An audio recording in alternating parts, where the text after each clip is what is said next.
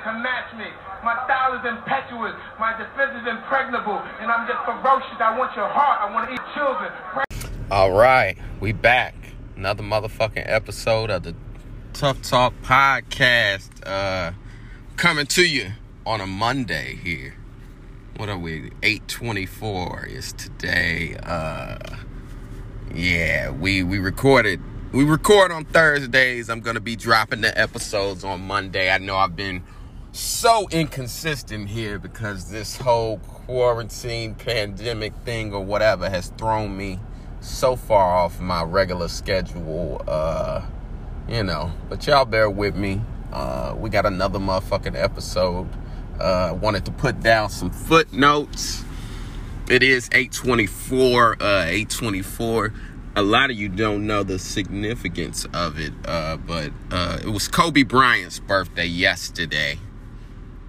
And today is the two jersey numbers that he wore, 8/24, and the Lakers got a big game tonight. It's a game 4 against Portland, and there's supposed to be this whole big celebration, which I just got off the phone with one of my boys back home, and he was talking. We were laughing about, Dame Lillard might come out and try to go for 50 on, Kobe's big day, Right when he passed, they had this game kind of marked on the schedule there or whatever. Well, I shouldn't say when he passed, but, during the pandemic when they were making out the schedule.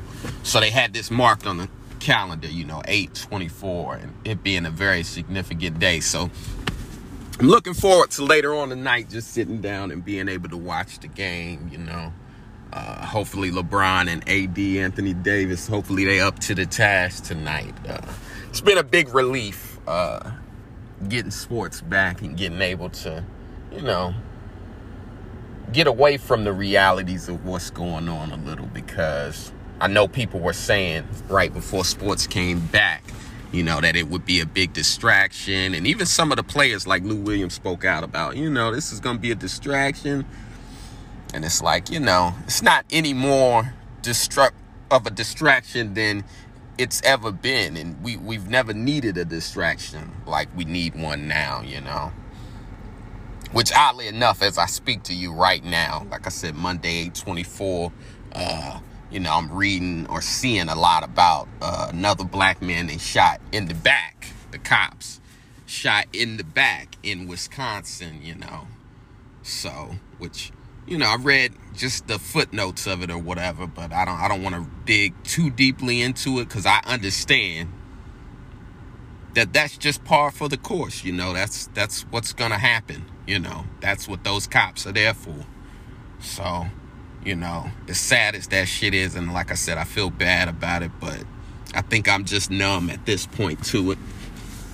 And Lou Williams saying, the NBA is gonna be a distraction. It's like, well, you played through Trayvon Martin, you played through, whatever else. I think, and mind you, I think what he was trying to say was that it felt like something was going to change this time, because when we had the protests and the race riots and the looting and the whatever else, there were no distractions because everybody was at home. Nobody was working. There was no sports on. So it started to feel like something was going to change. But like I said, here we are again. And speaking of Lou Williams, he had a crazy game yesterday, like 30 points off the bench, man. Dude is one of the best bench players ever, but Luka Doncic played the big spoiler yesterday. He had, I think, 47, 12, and 13 and hit the game winner, which I was just telling my boy I was laughing because in the fourth quarter, before they went into overtime, he had the last shot and they were playing Eminem, Lose Yourself, and I was like, damn, that's that racism right there, baby. That's like when you're the only black comedian on a white show and then they play white music for all the other comics, and then as soon as the black comic comes up, all of a sudden they got rap music. It's never current rap music either. It's always like Naughty by Nature, hip-hop, hooray. And it's like, hey, man, classic rap song, but nobody's played that in about 20 years, bro. Update your catalog. You ain't got nothing current up there. But yeah, Luka hit the big shot yesterday. And like I said, the Lakers versus Blazers is tonight, 8:24. So hopefully LeBron and them come out and do their thing. Oh, I wanted to just give y'all, just some overview of this episode. We actually wound up dropping some names. Oops, spilt the beans. But, I'm not going to go back and edit this episode so I can take the names out. But, most of the names that we named are people that are well known within the New York community for being bullshitters. We actually dropped a female comic, a girl comic's name. And I mean, when I say comic, that's an understatement, or an overstatement, actually. So she's a well-known cancer within the New York comedy community, which all of these things, that we talk about, they have consequences, and that's the one thing I'll be trying to explain to people.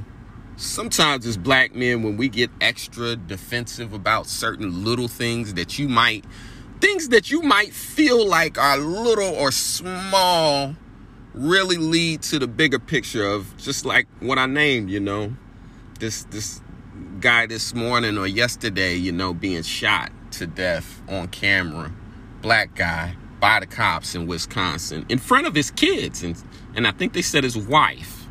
I'll have to double check on that because, like I said, it's new. But these little things, these passive aggressive things that people do to us, that seem small, they lead to the larger scale and the dehumanizing. And ultimately, when you get shot, people will say, well, was he a thug?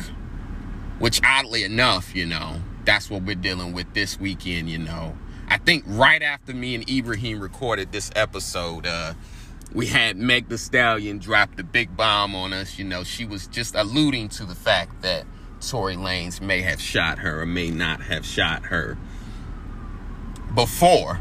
But, now she went on to actually name names and say his name and said, Tory Lanez shot me. And it's like, fuck, because that's horrible, right? That's a horrible, terrible thing for, I was going to say for a man to do, but for anybody to do, that's a horrible thing, terrible. Nobody, and I mean, it's so tricky because rap is almost a suspended reality, right? It's tricky because the rap world is a suspended reality, and people don't see rappers as artists, People see rappers as, because they say I'm real and these are actually things I do, people start to believe it. Whereas opposed to, they're no different than, Edgar Allan Poe or Quentin Tarantino, where, when we had, let's say Pop Smoke that passed recently, and people were almost justifying his death by saying, well, he shouldn't have been rapping about those things, but he shouldn't have been talking about those things. And it's like, he's an artist, Is Quentin Tarantino gonna get shot in these streets? And then you're gonna say, well, he shouldn't have been making movies about those things. He shouldn't have been making movies about those things. He shouldn't be glorifying the street life, Pulp Fiction, he was glorifying drug dealing, so it's okay that Quentin Tarantino got shot in his driveway. Which, yeah, they use, the rap music to dehumanize, and, sometimes we take them literally. And it's like, no, these people are, these are somebody's children. These people have families, and this is entertainment. It's no different than wrestling, It's like if Goldust got shot in his driveway and you went, well, he shouldn't have been going around slamming people, he was living that life. So yeah, I feel very sorry for Meg and whatever happened to her, but what annoys me is that she keeps coming back and blaming black men, and then the internet keeps pointing the fingers at black men, and it's like, you don't let us pick who you date. And I mean, if you've been listening to this podcast, then I have a huge issue with this whole, hashtag protect black women thing, because it's a false narrative. It implies that we are not protecting. And what it really means is, fuck niggas, basically. fuck black men is what they might as well be saying, because, you know, as we approach them and try to protect them and whatnot, you know, we often get the, nigga, I'm grown and you don't be asking me where I'm going or who I'm with, which, like I said, you know, it's very dangerous out here for women. I won't pretend it's not. And black women they often get the short end of the stick, you know. I can remember as a youngin', my sister, you know, getting ready to go on a date, we'll say, and the guy was coming to pick her up, and I had no idea what was going on. I saw my sister sitting like 2 blocks away on a porch, and I said to her, well, what are you doing? And she looked at me and she said, I'm about to go on this date, but I don't want this guy to know where I live. And I said, wow, like that's a different type of thing, you know, that women deal with that men don't deal with. So like I said, I don't want to pretend like a lot of things aren't unfair for women, or that they don't live a different life, or that there aren't things that I can't understand. Because like I said, I almost laughed when she told me that. I'm like, who is this guy? And why, if he's so dangerous, why are you dating him if he can't? And she's like, I don't know if he's crazy or not. I'm trying to see. So I am not letting him know where I stay. So in him picking me up to take me on this date, he's going to pick me up at a random location. And I'm like, oh, okay, gotcha. And, you know, as I got older and started to date, I even had women do that to me. And I said, oh, the old meet me at a remote location trick. But I don't want to go too long here. Like I said, these are just footnotes, because I feel like everything happened right after. Right after me and Ibrahim recorded the podcast. So there's been this huge fallout from the whole Meg Tory situation. Like I said, everybody's just pointing the fingers back at us, which, like I said, you know, my whole thing is, you know, that girl, you know, could have consulted us. And of course, no one knows what's going to happen, and no one knows who's crazy prior to dating them. But like I said, I hate that she blames it on us. That's my only issue with it. We get enough shit blamed on us as black men, and I feel like we don't get credit for any of the good, but all of the bad is our fault, you know. You know, all of a sudden, you know, we could have seen her getting in the car with him and say, hey, you know, he's, you know, this or he's that. And she would have said, oh, y'all don't really know him like I know him. Which, you know, through all of this, if you watch any of the videos of her talking about him, you can still sense that she's in love with him in some weird type of way.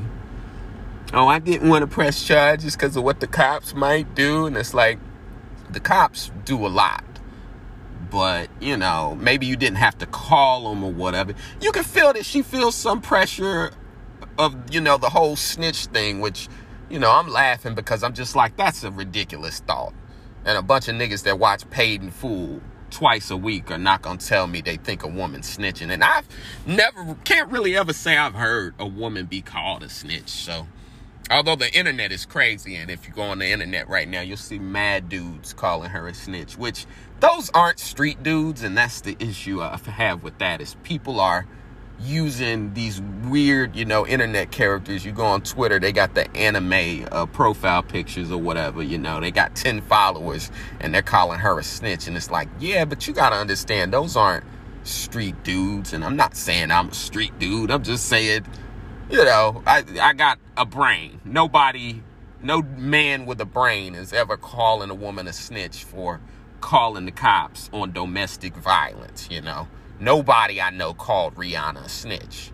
Which, that's the other side of it. You know, you got women arguing hard and they're shouting at anybody that has any different opinion about what happened. You know, oh, you hate women, da-da-da-da. And it's like, or am I being a realist? I think I'm being a realist in telling you that, just like with Rihanna and Chris, you know, Rihanna did not press charges, and they briefly got back together right after that, you know, and they made a song called Ain't Nobody's Business. So, you know, as many feelings as we may have about these things, it's like, these are celebrities and they don't live a real life like we live, you know, to where we don't know them. We don't know what goes on, you know. There are things they can't tell us, you know. If you wind up out here, and I'm not saying they did, but I'm saying if you high on cocaine and you and your girl get in a fight and both of y'all high on cocaine, you can't necessarily release that information to the public, you know, because that has, you know, criminal consequences. So you don't want to incriminate yourself. So you can't tell people everything. So with Ray Rice and Janae Rice, you know, she wound up getting knocked out in the elevator after she put her hands on him. He, you know, hit her, and, you know, they looked like they were drunk or whatever, you know, and obviously him hitting her as a heavy-handed football player, it looked so much worse than when she hit him, which, you know, I'll never say that's equal. As a man, you know, when a woman hits you, you almost just gotta laugh it off, man. And don't date no woman that, you know, can physically harm you guys. That means if you're 4'5" and she's 6'2", 300 pounds, and you're 4'5", 150 pounds, you may not want to date her, because her hitting you may actually hurt you. So just, you know, but on your first date, just try to take a punch from her. See if you can take a punch from her on the first date, and if you can, and you don't retaliate, then you can go on and have a relationship. But if not, you may do something that ruins everything you've ever built, which is what Tory Lanez is facing. And like I said, it looks like she still got some love for him, because same thing with Ray Rice, same thing with Chris Brown and Rihanna, where she briefly got back with him. They made the song Ain't Nobody's Business, and people were pissed because people were saying, hold on, you know, I fought really hard in the comments section for you.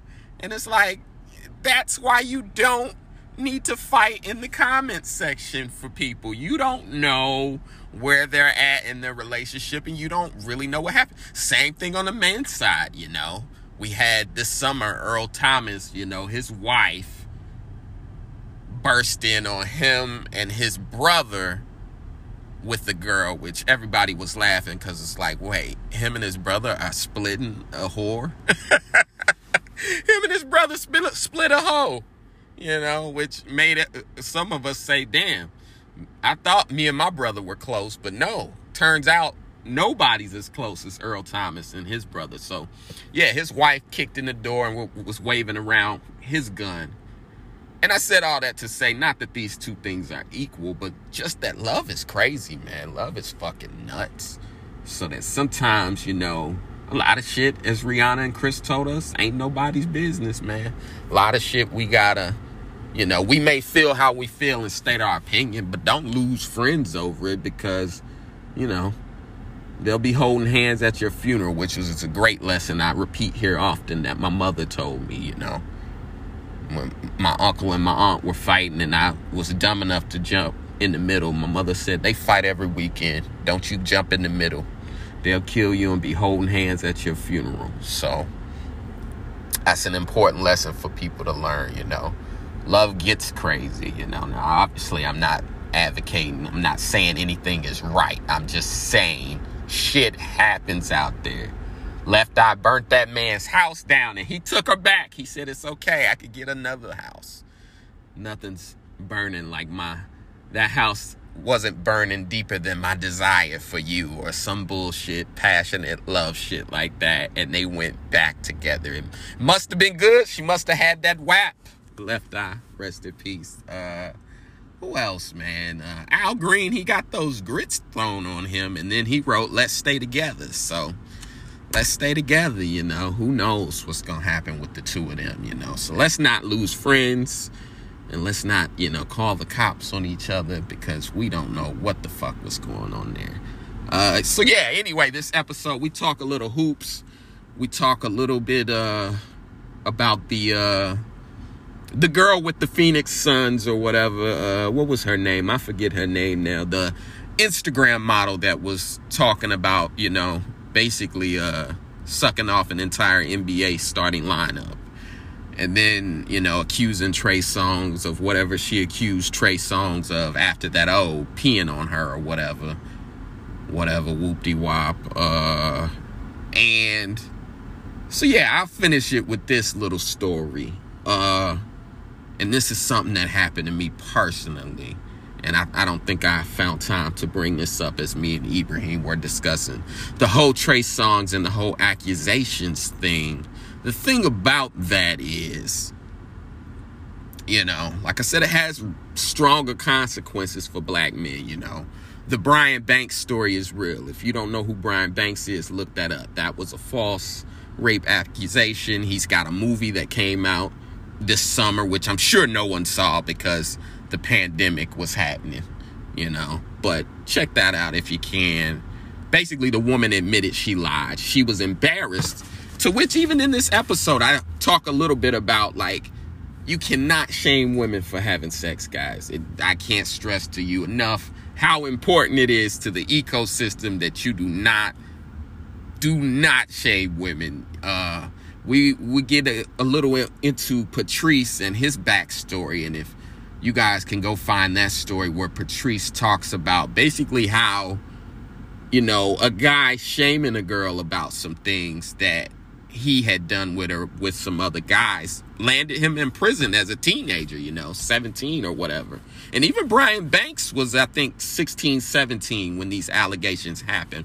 Brian Banks was a big football star on his way to USC, and he was going to get an NFL contract. And yeah, you know, shaming women and the shame that surrounds it. I think we also, as well as we have to teach the guys not to shame the women, we got to teach the women not to be ashamed and not to let anybody shame them, you know. And it's frustrating for me because, like I said, as black men in America, accusations are gonna have the strongest consequences for us. And I mean, you know, I read what happened to Nate Parker and, you know, Nat Turner. Nate Parker made the Nat Turner film, and Nat Turner was a very interesting character to me, so I was looking forward to his movie coming out, and then this whole backstory of what Nate did in college with the girl, which I have to say, as a man, I sat and I read, you know, what happened, and it wasn't so much what Nate did, it was what he allowed his friends to do to her.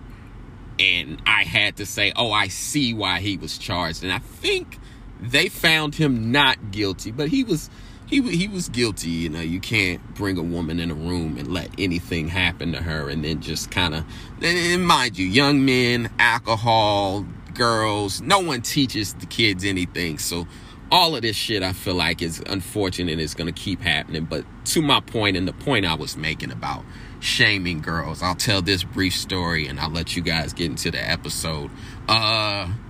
When I was in high school, there was a guy, big football star, so similar to Brian Banks.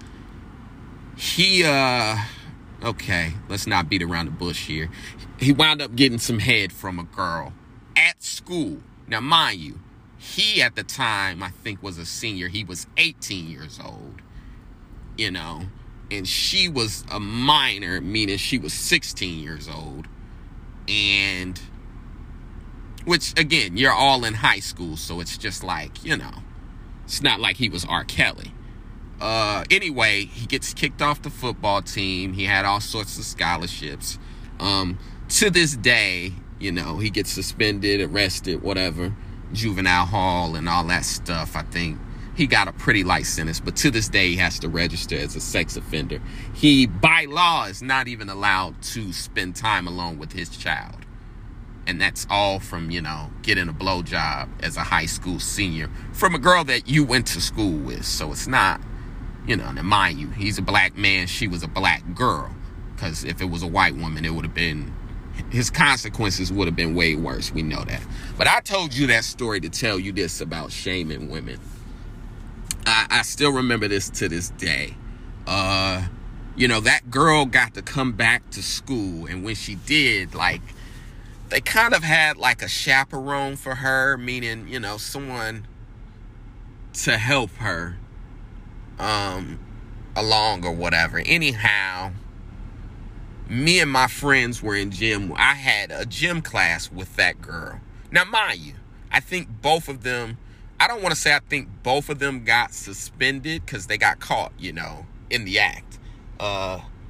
of course, the guy, he had all sorts of legal action being taken against him. You know, sometimes it's up to the parents if they want to press charges, and they did, and he got suspended from the team. It was a big story. Anyway, she, I think, even wound up getting suspended from school, or I don't think she got suspended, but due to, you know, the consequences or whatever of what was going on, they didn't want her in school, so she took a good 2 or 3 months off. Anyway, she returned to school. I had a gym class with her. Me and the guys, we was hooping, playing basketball in the gym. And she was in there, and we were laughing about something. I don't know what we were laughing about. We're a bunch of 15, 16-year-old kids. You know, we're goofing and cutting up and playing ball like we do. Anyway, you know, someone comes over and kind of takes the ball away. One of the coaches comes over and takes the ball away. I remember seeing her go over with her, the person they assigned to help her, I guess, reacclimate to going to school or whatever, and maybe protect her, go over to our coach. Next thing I know, our coach that was teaching the class comes over and takes the ball away and stops our game. As he stops our game, he kind of calls out our names, you know, Hunt, this one, that one. All of you report in my office right the fuck now. And we're like, wait, what? You know, we just playing basketball. What's going on? Anyway, he called us in the office. He looks all of us straight in the eye. And I mean, he's red-faced because whatever this case was, it was a big, like, what's the word I'm looking for? A big stain on the athletic community where we live, you know. So he's yelling at us and he goes, I just expect more from you fucking guys. I mean, Jesus Christ, the girl's been in school for what, 2 or 3 days now, and I'm already, and we're like, wait, what? And he's like, yeah, her, you know, her, how do I say this? Her assistant, chaperone, whatever the fuck that person was saying you guys were making fun of her. And we're all looking at each other like, I wasn't making fun of her. Were you making fun of her? I wasn't making fun of her. Were you making fun of her? And it turns out we weren't. We were just all laughing at something, you know? And finally, I think we came down to that, and the coach just said, well, I'm sorry I called you guys in here, you know, white guy, red face, in the South. I went to school deep in the South in Georgia, so he was ready to discipline us and basically send us home. And like I said, you know, we had to ask everybody almost in the gym of like, did you guys hear us making, we weren't making fun of her. Now, maybe she was shy or embarrassed about what happened. And I still, to this day, I don't know why she didn't just change schools. I think you got to change schools for your own protection. And then maybe a little less people know the story, you know. But to come back to the same school is just kind of crazy, you know. I would have probably sent my daughter to another school. I mean, shit like that is crazy. But I said all that to say, you know, sometimes people hear us be harsh in certain situations as men, as black men in particular, when I don't think they know the experience of, like, let's say we had made a joke or something about her. That probably would have real life consequences on me, you know, in South Georgia, in Valdosta, Georgia, growing up. I probably would have been shipped off, you know, to juvenile somewhere. So, you know, sometimes I know people hear me say something harsh about women or whatever. And it unfortunately, it's my reality, you know. And just as I told you with Patrice, you can go find the story, you know. As a teenager, he's sent to a grown man prison. And like I said, look up Brian Banks and all these different things. And in this episode, there is a lot of harshness talked about. And like I said, at the same time, please, I can't advise you enough. If you're a young man listening to it, do not shame women for sexual acts. I'm telling you, it has real life consequences for you. And those are the types of things that lead to them pressing charges, you know. Or, you know, falsely making up stories or whatever, as Patrice told. But I'm gonna get the fuck off here. I'm gonna stop ranting. Check out that game tonight if you're looking for some relief, you know. 8/24 RIP Kobe. Hopefully Dame doesn't come out hot, and hopefully my Indiana Pacers stay in it, man. I'm a little embarrassed with them because TJ Warren was cooking. He was hot. in the bubble, I think he was the second leading scorer behind Devin Booker, which in this episode, you'll find out why Devin Booker of the Phoenix Suns was so hot at scoring. And, you know, TJ Warren is now averaging like 19. And him and Jimmy Butler had beef anyway. In the last game that they played, you know, Jimmy Butler and TJ Warren got into it, which I was telling people all year, like, yo, TJ Warren about to level up. He was our leading scorer, and all year they kept talking about Oladipo returning, and Sabonis leveled up and became an all-star for us. So those were the big stories. And I know TJ had to feel like, motherfucker, I'm over here averaging 19 a game, leading this team in scoring, and nobody writes any fucking thing about me. So when he got to the bubble, he came out and dropped 53 on fucking the 76ers. And they've already gotten swept, which, you know, Jason Tatum tore their ass up, which he's probably the best young player, most well-rounded, that nobody talks about. I love Jason Tatum's game. And Philadelphia could have picked Jason Tatum. They had the first pick, and they picked Markelle Fultz, and they traded up to get that pick, and then they tried to change Markelle's shot, and he was injured, and it was a whole saga, which he's playing pretty well down in Orlando now because J. Cole prayed for his shot, which that's the key to leveling up for everybody. It's J. Cole praying for your shot. But, yeah, fucking, you know, I'm embarrassed because now we're down 3-0 to the Miami Heat, and Sabonis wasn't supposed to play. And now they're talking about, well, Sabonis may actually come back to the bubble. You know, his feet were hurting, but we may need him, but he's going to have to sit out 4 days. And I'm like, does it look like we fucking have 4 days? Does it look like we have 4 days? And I don't think we do. So hopefully we can get a win, extend the series, and maybe Sabonis comes back and we work a little magic. But let me hop off the horn here. This has been the longest footnotes ever. Enjoy this episode. Like, share, subscribe. Thanks for listening to the Tough Talk podcast, folks. Yo. Hey, what up? Chilling, bro. How you? I'm good, man. Just had dinner and shit. Oh. Watching a docu-series about video games. So. Yeah, I gotta check that out. It's on Netflix. What is it called? It's called High Score. High Score. Okay, yeah. It's pretty much like the films that made us, or the movies that made us, or the toys that made us, but for video games. Oh, even doper. Yeah, so it's pretty good, man. Which that shit is like that was the dream back in the day, right? Everybody thought, yeah, I'm gonna grow up, make video games. Then it's like a lot of math you gotta be good at and shit. Niggas was like, nah.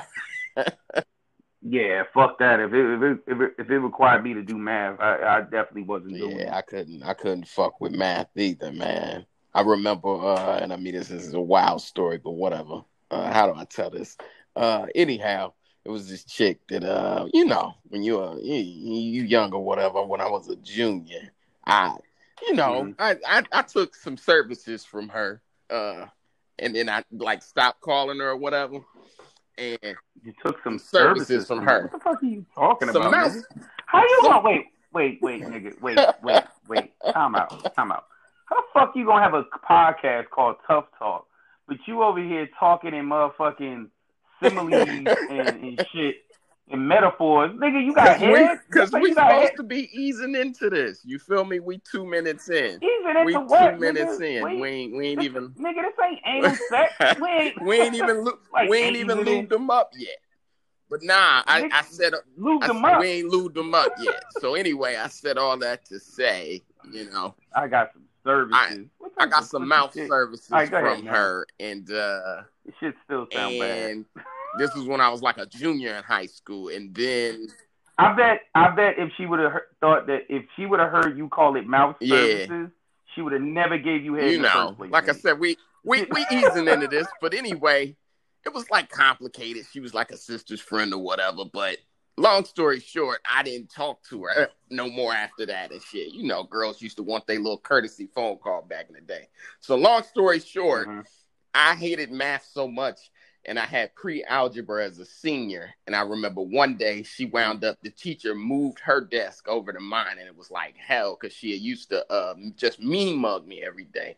Anyway, I don't even remember what I did, but she stood up in the middle of the class and yelled out in front of everybody, you know, fuck you, you little dick motherfucker. And then, but this was the most devastating part. And then she said, that was no. That's what I'm trying to tell you. The most devastating part was then she finished up, you little dick motherfucker, with, that's why your dumb ass is a senior in pre-algebra. Oh, shit. Man, I remember the teacher sent me out to the hall so fast, and he was laughing. Yo, I'd have been like, bitch, you hit me with the wrong stick. I know I'm not good at math, but goddamn, my dick. Yeah, then I can't do math, so I can't even probably add up how little she was trying to say it was. I'm like, wait, we talking centimeters or inches? Which one we talking? Or millimeters. We talking standard or metric? I'd have fucked her up. She'd have been like, that's why your dick little. I'd have been like, compared to your uncle. Man. I'd have threw some shit at her like that. I wasn't ready, but the whole class was dying laughing. And like I said, you remember Street Fighter when, Sagat would uppercut you? Then he would hit you with the Tiger, what was the joints? The fireballs he threw. When you used to Tiger, she hit me with the uppercut. Bam! I was in the air, and on the way down, she hit me with that little fireball. And you know how you bounce off the ground twice? Right. She won. Flawless victory. I know that's the wrong game. Word up. Yeah, that shit hurt. I'm like, damn, why she had to say that? Point out to everybody that I was a senior and a junior. Man, I'm telling you, man, women have that little dick. Like, women have that ability, bro, to like fuck up your pussy credit for the next 5 years or 5 months or whoever's in close proximity. You could have a big dick, but just a good woman telling you got a little dick. Yeah, it's like, all you can do is pull it out in front of everybody and try to prove them wrong. And now you got an indecent exposure charge.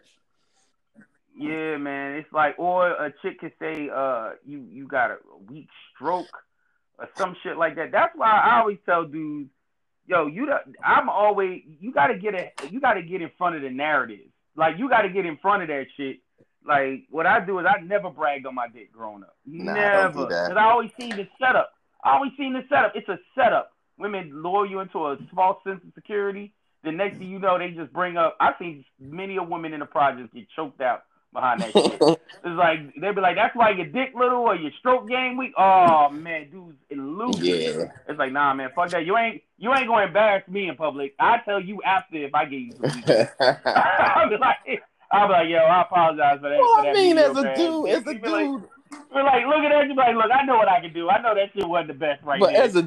You get ahead of that. As a dude, there's always that stock line of, but I still hit. So yeah, I never let that bother me much. I've never been that egotistical. I always just had the thought of, I still cut. Nigga, listen, man. I was taught by the greats, nigga, the Justin Slayers, the Byron Longs of the world.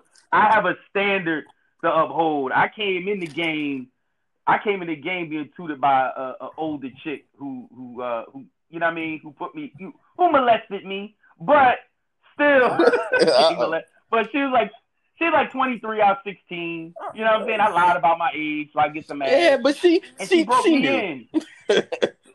You know, nah, she didn't. Like, I had to actually come clean and shit. You know what I'm saying? And what did she say when you came clean? When I came clean, she still was down with it. She didn't care. She was still down with it. She was training you. It was what it was. Yeah, she felt honored to take a nigga virginity, but it was like after that I had a standard to uphold. Yeah. So it's like, man, if I give some weak dick, I'm gonna say it. I'm like, look, that shit was weak. Oh no, that was fine. Like, nah, bitch, you ain't gonna lure me into this whole I'm good shit because you gonna throw that shit back in my face later. I'm not beat. Yeah. Like I have a standard on my own shit. You know what I mean? I ain't gonna be like one of the niggas that get cut from the football team and be surprised. You got a standard to maintain. Hell, man, come on, man. I don't know. What the? That's why you gotta. Where the hell was? That's why you gotta watch that porn. You gotta watch porn like game film, nigga. You gotta always be prepared, like Tom Brady. Like game tape. That. Hilarious. Yo, that's how Alvin Mack from the program. That's how I watch porn. That's reminding me of the quarterback. Who was it? Oh, Jamarcus Russell. They said they were giving him empty tapes, and he would say, "Oh yeah, coach, I watched the tape." I remember they were that. giving him blank tapes, and it's like, yo, Jamarcus Russell is the sex equivalent to I hit though. Hey, I know it's kind of immature, but I always like that angle of just, but I still beat though. So hey, I mean, it's only I only like that comeback for when you have one of them ranting chick post a post where they're ranting about how niggas ain't shit and niggas don't do this and niggas. And then at the end in the comments, somebody go, "But you still let them fuck though." Right. That is hilarious. But that has nothing to do with like actual sexual prowess. It's about you talking about the quality of the person, and he come back with, "But you let him fuck though." That's hilarious. Yes. But with sexual prowess, nah, nigga. I like it because I like it for a certain reason. And goddamn you, because you always come in hot. We was gonna make our way to the bullshit and the misogyny, but we right on top of it. Look, man, as soon as we came in, I'm trying to get. I'm trying to get through with this. We was gonna make our way to it, but you didn't came in hot. So you over here making love and shit, nigga. I was trying to get through this shit. What up? You was already naked when she showed up. Look! If you fuck that girl the way you do this podcast, man, your ass is crazy. I'm gonna be like your little dick motherfucker too. Like, I'm like, you small talk ass nigga. Watch next time we go back to New York Comedy Club, you say something piss me off. I'm like, you small talk ass nigga. And then we like, everybody gonna lose their shit. You a motherfucker, man. This motherfucker comes in hot, boy. You one of them. As soon as she opened the door, this nigga's naked. Like, nah, ain't no talking. So I said, hey man, I watch way too much porn. That's just said though. Everything you just said about where were we? Oh, you still let me beat. So this was to that point because every now and then you do hear a girl tell a story. So how do I because I'm trying to think of the name of it and what it's called. But anyway, on like Twitter or something, there's like this thing basically where girls do almost reviews on men, which is, trying to flip the narrative, trying to flip the script. And this girl was telling a story about John Wall and how quick he nutted. And I'm like, but he ain't your man. Like, I think certain women, they have this idea that every man is out here trying to please them. And it's like, you're not my man. You just a skeezer I met in the club. And I mean, she told the story of basically seeing him in the club. He points at her. She goes home with him. And then she like, yeah, he nutted so quick and fell asleep. And then, had his driver drive me home. And it's like, yeah, you're not his fucking girl. Easy come, easy go. Excuse the pun. But this another thing too that I had to explain to a friend of mine, this chick that I know, right? And she was talking about guys and and the whole thing about how the guys want to have sex with them, and she brought up the whole thing about dudes nutting quick or nutting fast or whatever. And I said, this is the thing that women don't understand. I said, just because our dick is hard don't mean we're aroused. You know what I mean? Doesn't mean we ready for sex. I think technically that's the definition of it, though. Nah.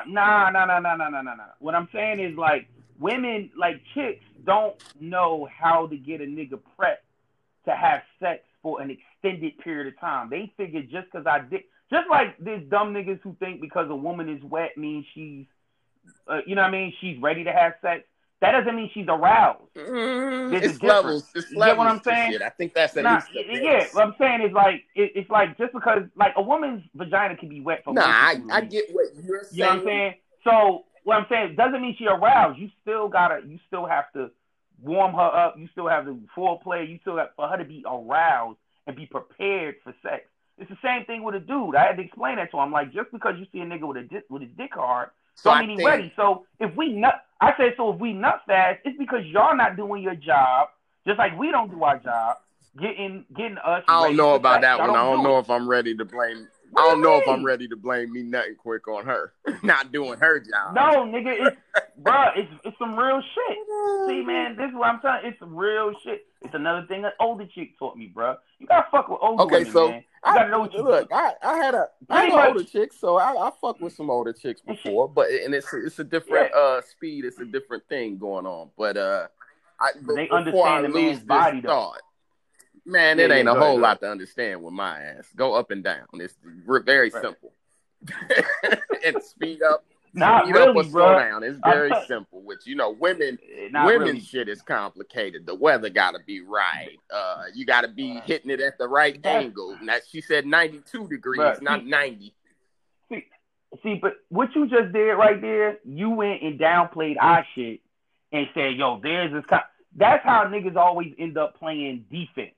Because you're sitting there saying, "Oh, they're complicated." We're not that complicated. We really aren't, bro. Yes, we are simple, bro. We're not as complicated as them, but we're not as simple. All right. Well, you speaking for self. I'm simple than a motherfucker. All right. So here's how. But that's why the chick called you out in the class, nigga. She ain't have to talk about my math skills though. Fuck her. Pi equals 3.14. Fuck pre-algebra and fuck her. You know what was funny, man, about that situation was I still remember my teacher, Mr. Monahan, and he was a young, like, in shape white dude. So he was still kind of hip. And I remember him just kind of taking me in the hallway and laughing and being like, "So what was all of that about?" and he was young enough that he was laughing and was like, "You gotta call him, man. You can't be not calling him." And he was still kind of young, so he was just like, "That's why I went ahead and sent you in the hallway." And he told me this though, and it stays with me to this day. He said, "It's always your fault. Just remember that." See the bullshit. The bullshit that men pass down. That's, you know what I mean? That's good advice because when the cops come, it's your fault, bruh. I mean, what? 1 out of 10 dudes have came out of that situation straight. No, I'm talking. No.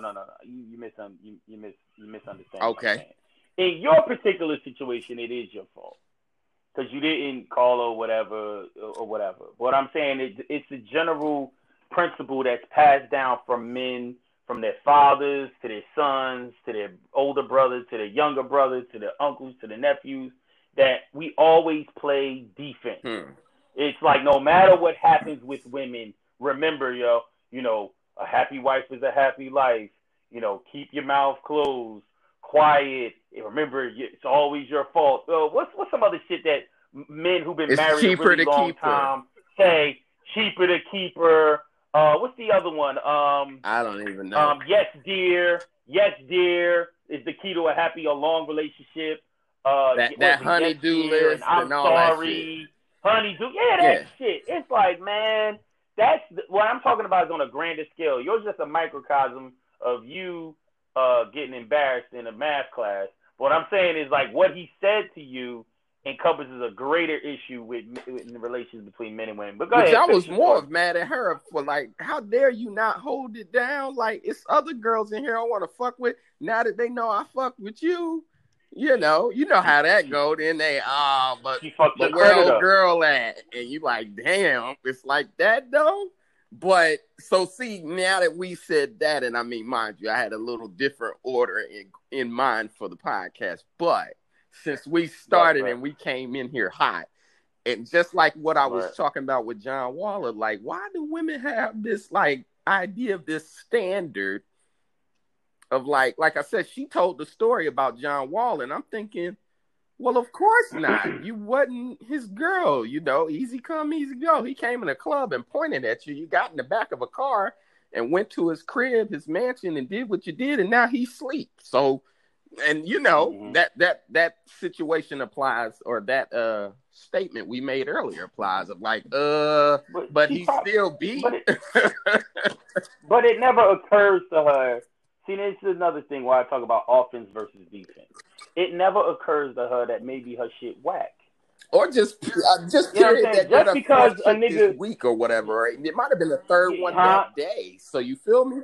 So yeah, whatever. I mean, but like maybe you weren't that right. good. So it always occurs to them that they deserve better, and that's kind of a funny concept of like, nah. But I said all that to say, and I mean, I guess we'll start with one of the hot topics here.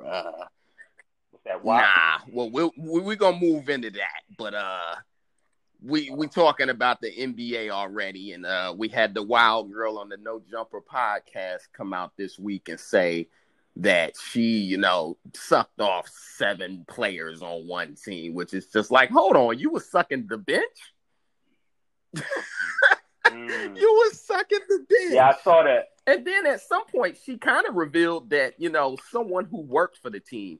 So you're like, wait a minute, you're not just talking players. You was sucking equipment manager? The equipment manager. Come on. Yeah, I picked that up. Yeah. Nah, I like, you know what, man? Listen, go ahead. Go finish. I'm going to tell you what I think about I mean, go ahead. Well, there's 2 or 3 things. One is, which we should name names. So what was her name her name starts with an A. I think Alizé, which you already know. That's a stripper name. She's all about some bullshit. And then the craziest part of the whole thing to me was her friend was the guest on the podcast. I think her name is Selena Powell. And the whole time she's talking, the girl is hyping her up. The Selena girl is like, yes, bitch, tell them. Nah, bitch, name names. But she never named a particular team, so I don't know how they ever got back to the fact that it was the Phoenix Suns anyway, which, of course, the joke there is that the Phoenix Suns went 8-0 in the bubble. They was undefeated. So it's like, well, they was out there motivated. Right. She damn, I forgot what I was about to say. I don't think she's telling the truth. That's one. I think she clout chasing. I do. Do I think she has no standards? Do I think she totally probably would do some shit like that? Yeah, but I don't think she'd come back and brag about it as proudly as she did. Shit, nigga, I definitely think so. I mean, like, look, we come from the era too of everybody ain't about this whole shit. When I heard about it, what I said was I respected Shorty because she could have used that as a Me Too moment. You know what I'm saying? Easily. But she like owned up to it, was like, yeah, it was lit. This is what we did. You know what I mean? I was fucking this one dude. They came in and I sucked all of them off.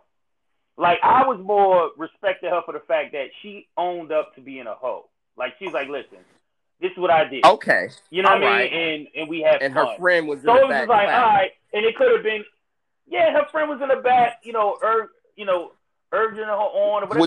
Which nah. Like okay, that. fair. Yes, we all know there are girls who are like that, right? But here's the thing, and I don't know if you took this story further, because then she also went on to name Trey Songz and saying that Trey Songz peed on her, and basically she was saying that she didn't consent to that. So see, you saying that, but also I'm saying nah, because she wound up then incriminating somebody.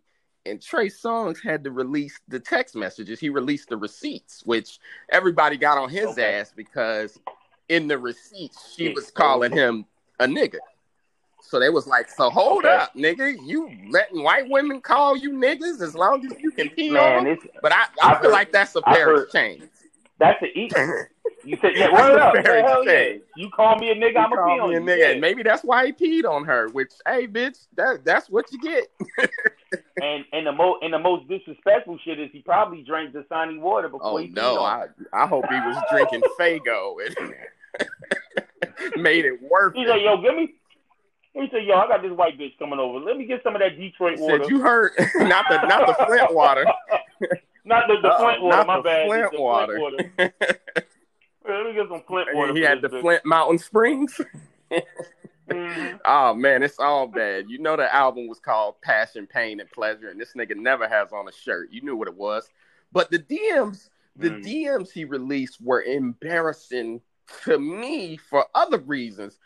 Every 2 messages, the girl kept begging, hey, unblock me. hey, unblock me. But Trey knew what it was. This ain't his first rodeo with these hoes. He like, nah, you blocked everything. I can see what you say to me or whatever.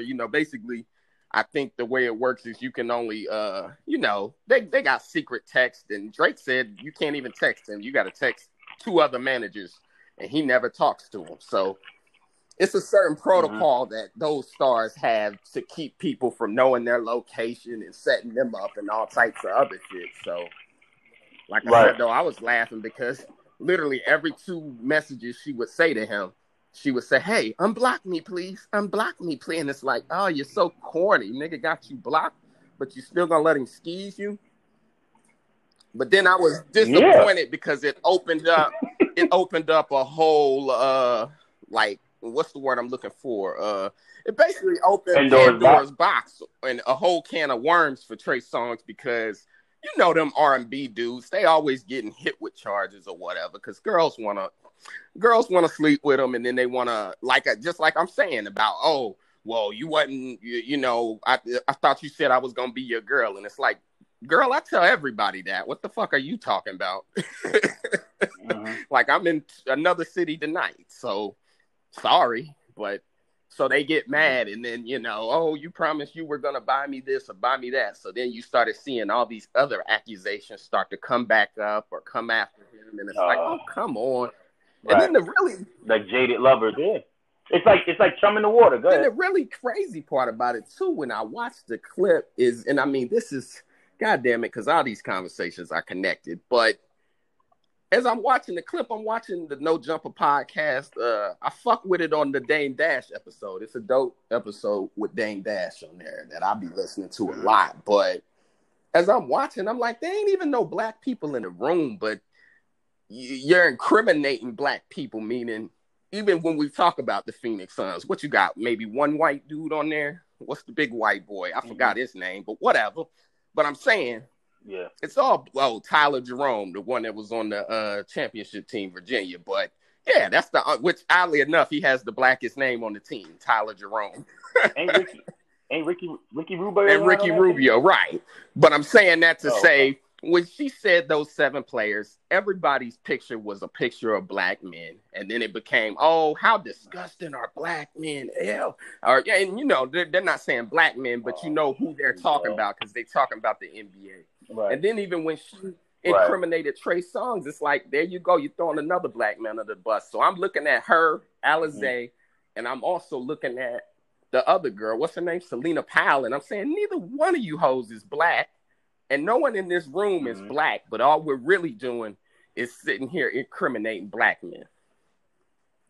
And this is what I wish. I just wish how do I say this? Because it's like, yo, if somebody got some mouth for you, you're supposed to take that. I can't even sit here and hate on the young NBA players and be like, you said if somebody got mouth for you, let me rephrase that. If a young woman has some mouth for you and she looks nice, you're supposed to get that.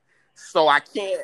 Nah, even still, I'm not even talking about the whole. I'm not even like taken aback by the whole the section, the gender part of the shit. It's just the whole idea of like, nah, nigga, like. The greater question is, the greater issue is also, too, and I guess whatever feminists that might listen to this, is that we as men sometimes we do have to be more discerning as to what the fuck we do with our right. And here's what I'm trying to say. Like that, we do kind of we kind of had to do that. So that I'm saying when you said what you said, that's what kind of threw me. It's like, no, nigga, I can turn it down. So here's what I'm trying to say, and I mean, I guess this is what I meant. Like I said, looking back at the tape, which is one, Adam, he ain't black. The girl, they ain't black, and neither is Selena Powell. So you got these steroided up girls sitting there, with all the Botox in their cheeks and shit, and they're yelling out, names basically for fun. And like I said, the Selena Powell chick is basically her cheerleader, her hype man. Yes, bitch, tell them what you did. Name the names. And you're just sitting there like, yo, this shit is wild. But I said all that to say, I wish we'd make better decisions on who we let in our culture. I feel like this is what happens when you let the culture go. Like they only here.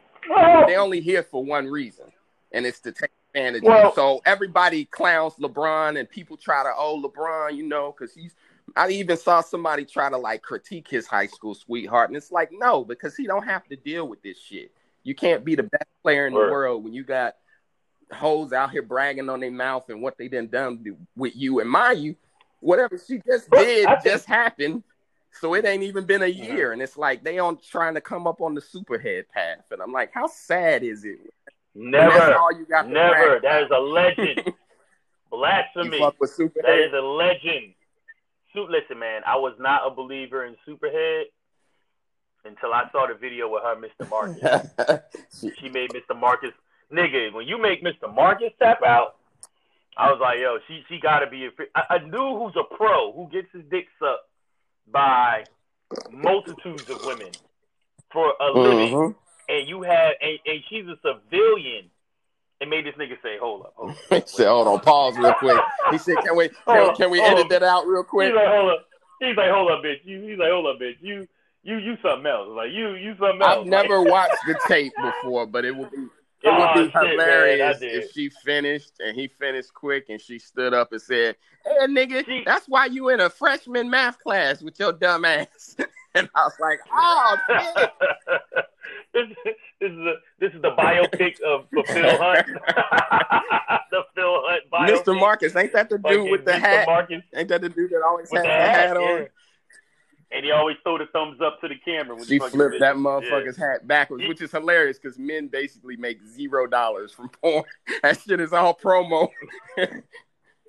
Yo, listen, it's like that's what show you how valuable pussy is. It's like, man, it's like you got these dudes. It's like, look, it's like women get paid in straight porn. Women get paid the highest, right? And the dudes are there like, hey, they're like video game testers. It's like, look, we get free product. Yeah, that's how it is. I don't know. I just think with to your other point about the women on the radio show and stuff. I just think that's just the result of niggas being goofy. I mean, we kind of see it in entertainment. We see like we just got to make better decisions with motherfuckers, not motherfuckers we letting the coach okay, but how niggas get a dick right? to. Like we got to be more like, because the higher up you get in this whole entertainment period, and you've seen it, you've been in entertainment business a while. You see that, I see it like hanging around in different spots. You see that these white chicks go after these very successful brothers aggressively. Yeah, it's kind of crazy. And these goofy niggas give it up. Yeah, they almost got to fight them off. So with now a it's stick, like, and then it always comes back. Which we got one in our comedy business or whatever. Shit, she out here on podcasts talking about how she gave it up. What's her name? Jax, that goofy bitch. Oh man! Oops, I just named the name. Fuck it. Look, who gives a fuck, yeah, man? Like, just the shit she tried to pull with me, and I ain't had no parts of that. And it's racist, and I done told many black dudes, like, yo, I get that she'll let you pipe it or whatever, but she's a racist, and they don't seem like they can get that because they can't get past her titties. They can't get past nothing because she puts herself out there like she's an ally. Right. But every situation I ever had, after my situation with her, every issue I've ever heard of her, any guy that's ever come to me that had an issue with Jax was a black 100%. So it's almost specific to black men of like, yo. And it was, but she the main one talking about Black Lives Matter. I'm out here. I'm an ally. I'm this like, fucking shut racist. The fuck up. Which I think I told you, me and her, same type scenario as you. You know me. I post my opinions, and my opinions are my opinions. I remember she was leaving her life story in my fucking comment box. Like, say you make a post and it's very like, what's the word? Very abstract or whatever. And then someone like a quick clue for y'all that's listening that someone's crazy is if they leave more words in the comments than your post was. So my post might have been 10 words. And her comments were like 4 paragraphs, her life story. Oh, my dad treated me bad, blah, blah, blah. Next thing I know, you know, she's ringing my inbox or whatever, and she left like a long ass message or whatever. And it's like, I just kind of looked at it and thought, maybe she having a drunk night or whatever, you know. We have those in comedy, you know. So I figure, she'll apologize or she'll calm down, whatever. You know, women get hyped up, right? Figure worst come to worst, she'll say that, and that's why you were in a freshman math class, you dumb motherfucker. That's like, that's a theme in my life women like to bring up. But anyway, so yeah, I'm sitting there playing 2K with my man, and I'm just laughing because I'm like, whoa. So then, God damn it, because I don't want to name names, but whatever. We didn't already said Jax's name, so fuck it. People in comedy know who she is. Yeah, she's trash. And like I said, this is a known fact. You can go listen to other podcasts where she talk about the dirt she did. But so then the homie Wale hits me up and he goes, yeah, she made a post about you or whatever. What'd you do to her? And I'm like, what do you mean what I do to her? And I'm like, dude, I haven't even seen her. Meaning I literally met this chick one time in passing at a comedy club. Now, mind you, she's not booked at all. I'm there booked doing a spot. Next thing I know, she's friend requesting me or whatever. So I don't have any history with this chick. She makes a long ass post about how I'm a rapist and a misogynist and all of this. Now, me being the person that I am, I pay such good attention to people that she had posted about her boyfriend probably 2 weeks before that, dragging her down the steps by her hair, which is a cry for help, right? That's a crowd for help. Right. I'm not going to make fun of that because I'm a bigger person than that. So, you know, I see this post or whatever, and finally I say, you know, you need to be looking for a first floor apartment and stop worrying about me. It sounds like you live with the misogynist. So you're projecting, meaning whatever pain you felt through your father and through your boyfriend that you live with, that through your own words, he has dragged you down the steps by your hair. So maybe don't be so fucking worried about me and worry about finding a first floor apartment. So that was my response to her, and that was all I ever responded to her. And then, you know, she tried to block me, but it was like, whatever. Good riddance. I remember she unblocked me one day, and I saw her arguing with herself and somebody else's comments, and I was just like, Lord Jesus. But I said all that to say that the same guy, Wale, that said to me, well, Phil, what are you doing to her? And you need to calm down and you need to watch what you say. 2 years later, she got him. And I said, that's what the fuck you get, because I told you then. I was about to say the same shit. I had a situation with her at a show Bill Burr performed at West Side Comedy. Hey, don't be naming Bill Burr. Bill Burr don't want nothing to do with this shit. No, he ain't. Listen, it was at a show he did. Do an impression of Bill Burr saying he don't want nothing to do with this shit. I'm just saying. I'm just setting the stage because it lets you know how many. Nah, I know. I'm just saying it's a dope show. But I'm just saying, don't name it. This place was packed. This fucking place was like packed, right? I only came through to support. And it was a show being run by Bill Petit, Josh Altusanya, and Kirby Darius, right? They used to run this show called Black Magic. So I just slid through. I was going to slide through anyway. The next thing I know, I wake up. Bill Burr is coming through to run some time. So I'm like, fuck, I know this show is going to be packed or whatever. So I hit up Kirby. I'm like, yo, you can get me in? He's like, yeah. I'm like, all right, bet. Fast forward. I'm in. He gets me in. I'm just chilling. I see Jax. I've seen her in passing. We talk. She told me about how people in the scene don't like her. She's like vented to me or whatever. But I never was an ally of this chick. She would just be venting to me, and I'd just be venting. So I'm like, okay, whatever. And just like most of the women in the comedy scene, I'm just cordial with them in passing. None of them are really my homies, with the exception of an exceptional few, and they know who they are. Right. You know what I'm saying? So I would see her in passing and just be like that, like you was with her. So she came to the show. I said, what's up? We chatted a little bit. She went about her business. I stayed chilling with or whatever. Show's filling in. Show gets to going, right? So show's going pretty good. Burr goes up in the middle, right? Burr goes up in the middle. I think Idris went up before him. Burr goes up after Idris. Burr runs his time. He leaves, right? And my boy Kirby walks up to me. When Burr's on stage, he's like, yo, you want to do some time? I said, hell yeah, I'll do some time. He said, all right, bet. I'm trying to get you like to get 12 minutes up on stage or whatever. I'm like, I bet, because he actually thought I'm gonna do a check spot. I'm like, all right, cool. He said, I'm gonna put you up after Jax. I'm like, all right, no problem. So he walks away. Idris is on, Bird's on stage. Bird gets off. Jax goes up. No, Jax didn't go up after Bird. Who went up after Bird? Somebody else went up after Bird. Did pretty good. Got off stage. And, Idris went, I'm sorry. Idris went up. It don't matter. Bird. You could just talk about her and you. Got off stage. Right. Idris gets off. I'm just trying to, like, set the fucking whatever. So he gets off stage. Jax goes up. Jax bombs. When I'm talking, this was like open mic bad. Like, you know what I'm saying? Like, it's almost like a motherfucker didn't come prepared. There was no joke. For her, it's the wrong pole, you know. It was the pole. The pole comes out of the ground instead of the ceiling, so she's no good with that. Right. It was just fucking idiot. It was bad, bro. It was so bad. So I'm sitting there, and Bill Petit like, yo, bro, I'm sorry, man. You know, you got to follow this. And it was like cringeworthy because she went from none of her jokes was landing. Then she went from that to then like assaulting the crowd. Like she started insulting this dude. She told this one couple, she was like, hey, what are you guys talking about? Shut the fuck up. Something like that.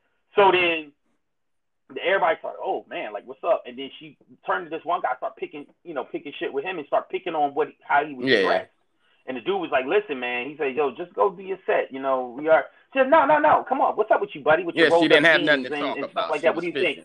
She had nothing. So she just started assaulting him, verbally assaulting him. So he's like, yo, just go ahead with your shit, you know?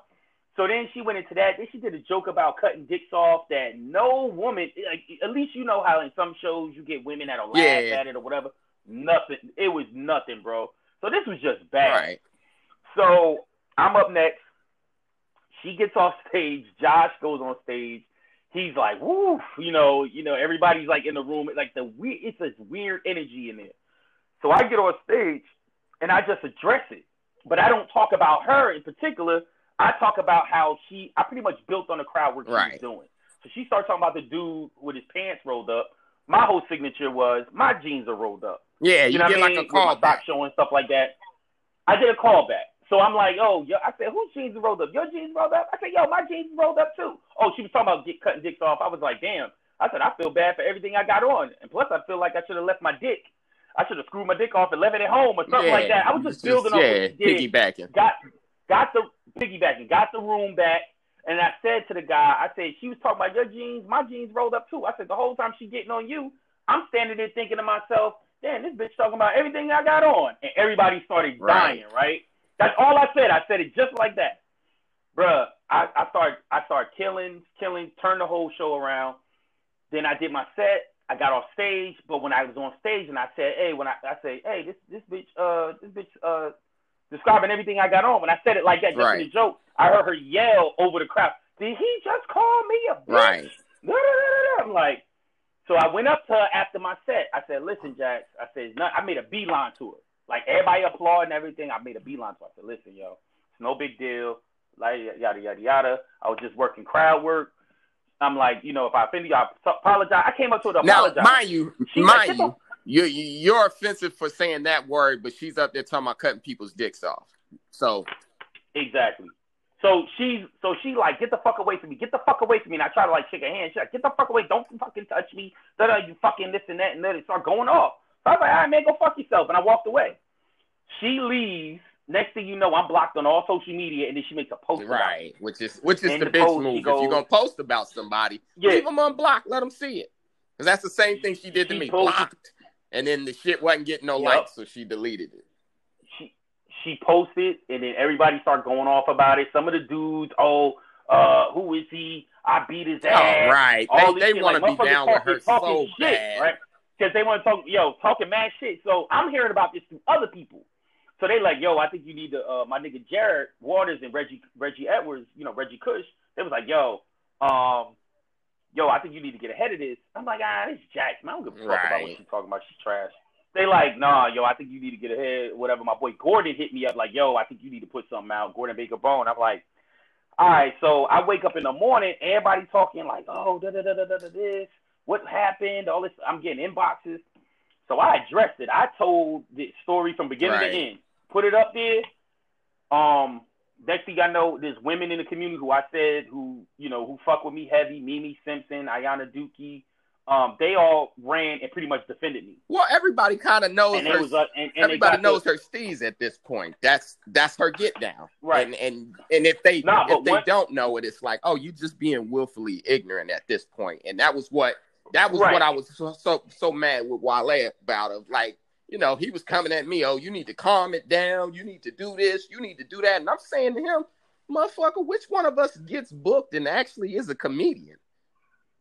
So who the fuck needs to listen to who? And that's where I start having problems with some of this shit is you get these troublemakers like her that come in the game, and because you got lame dudes that want to bone, they want to tell everybody, basically to switch and alter their behavior and switch their jokes around and don't be saying this and don't be saying that, all because they want to bone abroad. And then, like I said, 2 years later, he in the trap. Because he was out here trying to do some sort of business with her, hoping she'd let him get a whiff. And he didn't get that whiff, and the tree fell on him. So here comes the post. Well, the same shit happened with guys who was talking shit about me in her post that I started seeing that she fucked them. Not fucked them. And they dirty macking. She pretty much did the same thing to them. And they like, I defended her. Right. And I was like, yo, welcome to my world. Now all of a sudden, everybody want to be your allies. Like, look, it's like, nah, and I'm not even one of them dudes. I ain't got no way. But we'll move off of her. Which, like I said, I'm always disappointed when I see people within the fake comedy, and I'll put that in quotations. The comedy community. Community is in quotations because it's like the bitch barely does comedy. If we're being a real.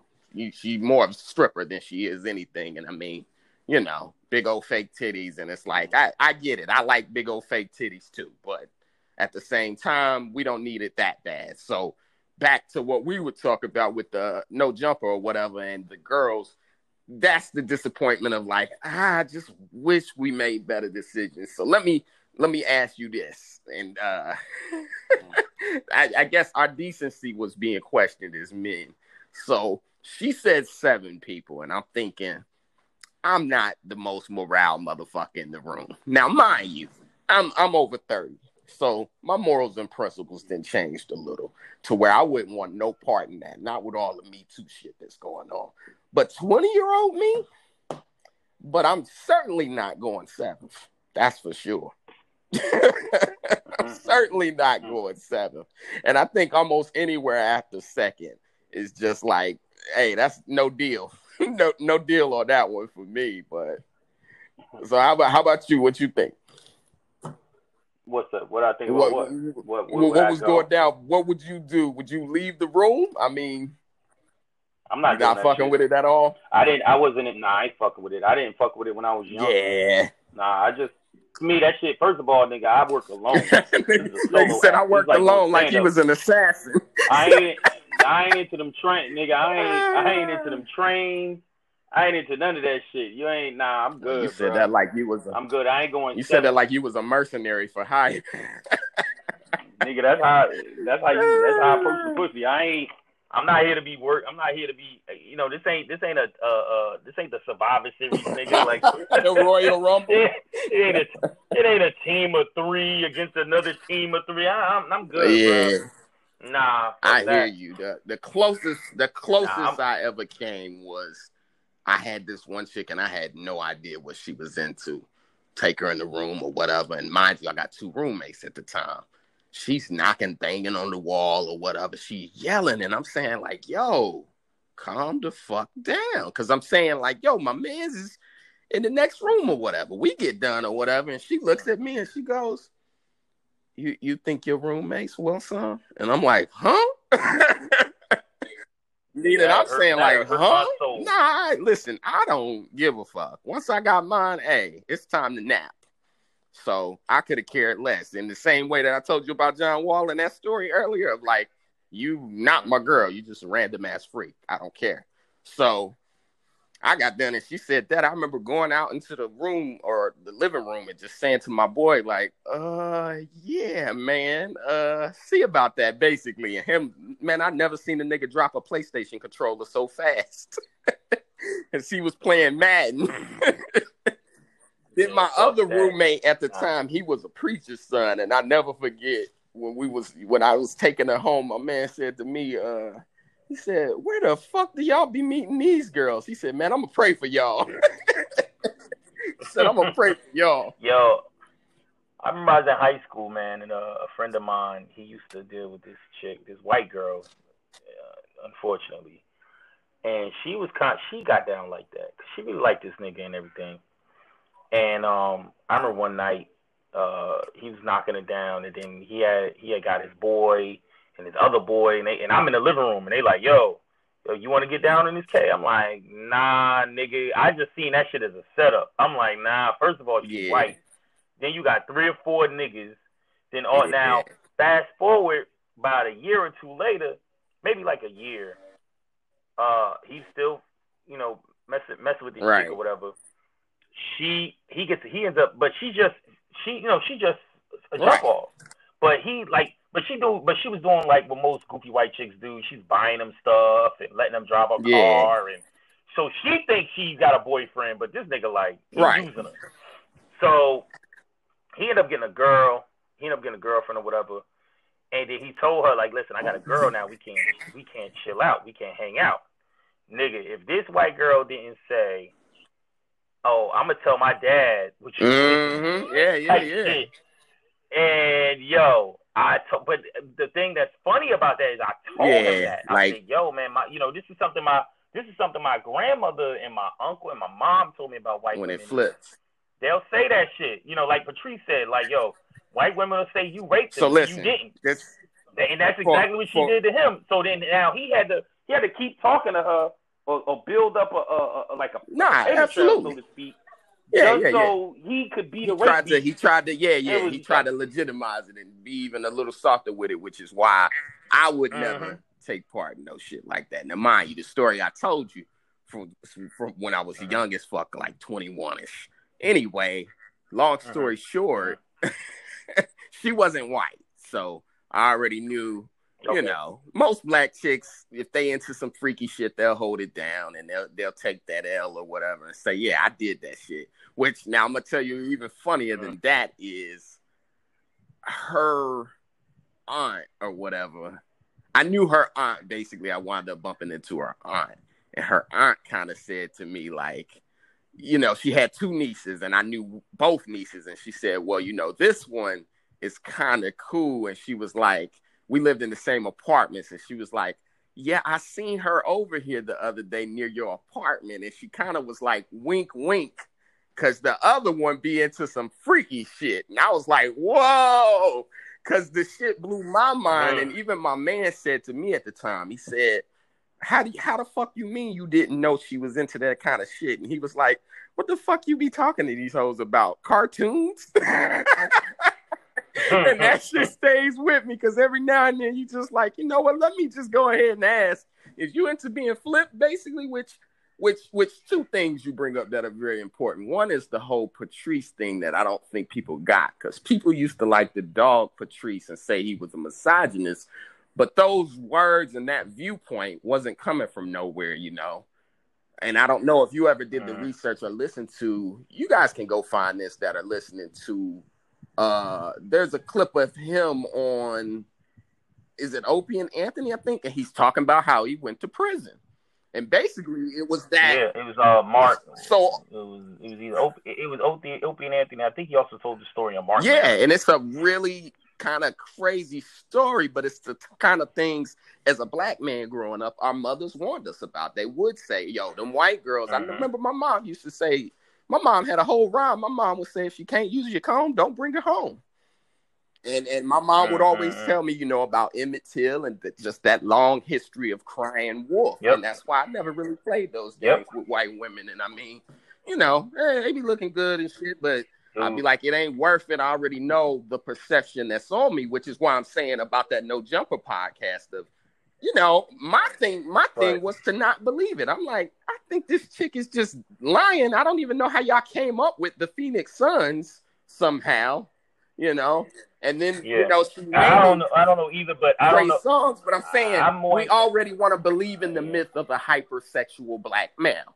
And I mean, mind you, that goes all the way back to Birth of a Nation. That was played at the White House. And hold on, hear me out.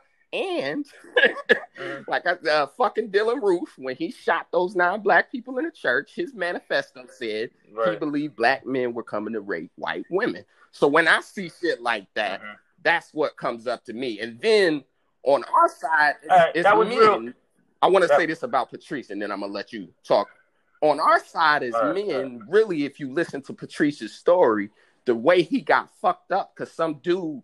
Now, mind you, as young men, we don't know this, but as older men, we certainly know this. You let a freak be a freak, meaning whatever she into, really, you shouldn't be laughing about it. But them being young boys, based on the story that Patrice told, the dude was making fun of her and saying, you're going to do it to me or I'm going to tell everybody.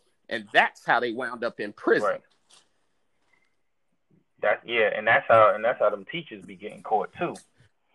I mean, well, that's a whole them teachers that be fucking them students. That's a whole nother thing. Getting caught too. But we gonna stay on, when the people is about the same age. So, like I said, I think it was just a punchline. I mean, you're right, but that's such a whole nother story. But topic. But dudes need to quit trying to shame girls, and I really wish our education system, I wish they would teach kids something about things like that. And I mean, mind you, other countries are worlds ahead of us, you know. Nudity is frowned on here, so fuck sexuality, nudity's frowned on here, where you see those other countries, you know, Brazil and shit, they got the nude beaches, they got hot chicks doing the news and the weather naked. But I think some of that trickles over into our culture of, you know, we never gonna talk about threesomes, or what if a girl wants a threesome? So even like the chick I'm telling you about, it's like, it wasn't in my space to really judge her. We just kind of was like, wow. And then I'm thinking about now, what if it was flipped? Because I don't think I would have went into the room if he came and told me that. But to each his own, nigga.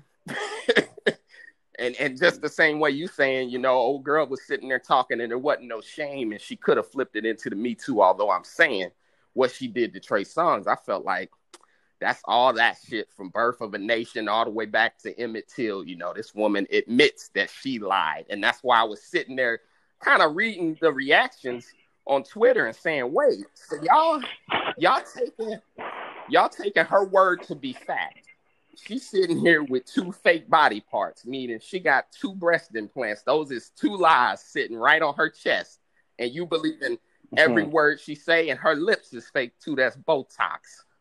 So the words that's coming out of her mouth are being taken as 100% real, but her mouth ain't even real. Yeah. And I'm also like, yo, that's some crazy stamina. I don't believe you got that type of mouth stamina, shorty.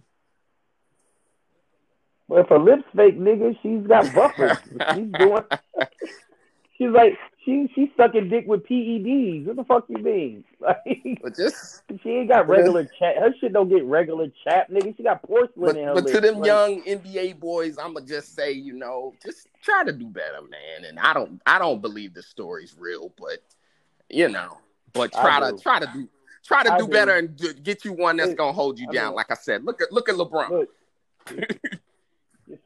Listen, man, I applaud your social commentary and everything, but you cannot see, this is why you failed math. Hilarious. Because you cannot miss the obvious what the fuck is the math? See, I failed math too. But the obvious fucking exponent. The exponent. I guess that's a word.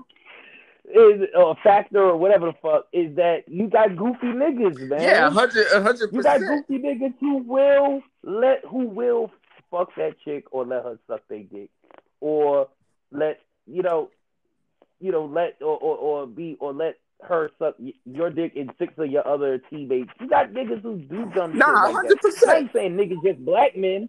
I'm saying just no. we men, we could be. Like we could be inherently trash, bro.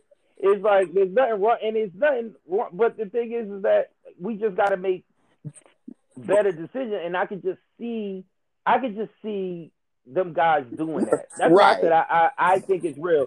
It ain't got nothing to do with her being white. I just think that I could just see some goofy ass motherfuckers. Right, but so just like we could be in the comedy community or whatever, and you could have a lot of respect for a particular brother or whatever, and you were like, oh man, this brother talk whatever this and that. He seemed like a guy that's pretty woke, so to speak, or whatever. He wouldn't dare deal with those. He wouldn't get caught in the trap. And then next thing you know, you like, this nigga just as goofy as the rest of them. You know what I mean? So it's like, you can't really put that much. Man, when pussy is on the line and your phone is dry and you on the road, you probably gonna do with them goofy, not you personally, but I could see that scenario and them dudes. Like I said, I've done a lot of dumb shit. I just explained to you a dumbass story that we did. Now, mind you, that was per her request and per their rules and per consent. She looked at me and said, hey, do you think they would come slam me just like you did? And I said, oh, be arranged. I mean, and I should have pulled out a waiver for him because that's even the game that gets played now is, well, I changed my mind.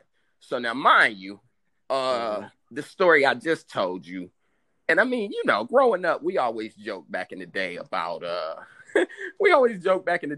white women with ass, right? You remember like 95-ish when that was like the running joke of, as soon as I find me a white woman with ass. And it feel like since surgery happened, basically since Kim Kardashian and since they've been allowed to get ass, that we just can't control ourselves. I mean, Lamar Odom got found face down in the bunny ranch, This motherfucker was an NBA champion, you feel me? They fucked Chris Humphries out the league. Tristan Thompson can barely grab a rebound. Reggie Bush never was quite what he was in college after fucking with them. Kanye's music done suffered. And it's just like, yo, maybe white women with ass weren't the idea because they're ruining us. So even all the way out to these chicks on No Jumper, and we'll transition into this next subject since I'm talking about the Kardashians and, what's her name? Is it Kendall Jenner, Kylie Jenner? One of them little motherfuckers was in the WAP video, and motherfuckers was mad about that, and they was petitioning to get her out of here, which to my point and the point that I've been making earlier of like, yo, I was trying to explain to a black girl why we were so frustrated with them. And I said, because we keep them in business. They get better, we get worse. They make money off us. Ray J ain't had a hit since he was on tape with old girl. You feel me? So now I'm not necessarily blaming them because I think, but he is a venture capitalist. I think if you give them credit for the bad, you have to give them credit for the good. So meaning when you fail, they get the blame, but also they get the credit for when you drop a hot album, which Amber Rose, there's a theory about that because Wiz made some of the best music of his career when he was with her, and Kanye dropped My Beautiful Dark Twisted Fantasy when he was with Amber too. So there's a whole theory there about Amber Rose, but like I said, it's opposite for the Kardashians. So I got people's frustration when they seen her in the WAP video, just like, yo, if we keeping it buck, here's I say two beautiful, I don't even want to say black women because Cardi's Dominican, whatever. Here's two beautiful, I guess, somewhat black women, Cardi and Meg, who've made their own careers and made their way in this world. Yet here you need to call this surgically enhanced white woman to come like add something to the video. And it's like, we didn't need her. The moment didn't need her. And we keep them going. And, God bless Cardi B or Meg, but if they ever should get in trouble or be in jail, the Kardashians will be doing their TV show and be at home.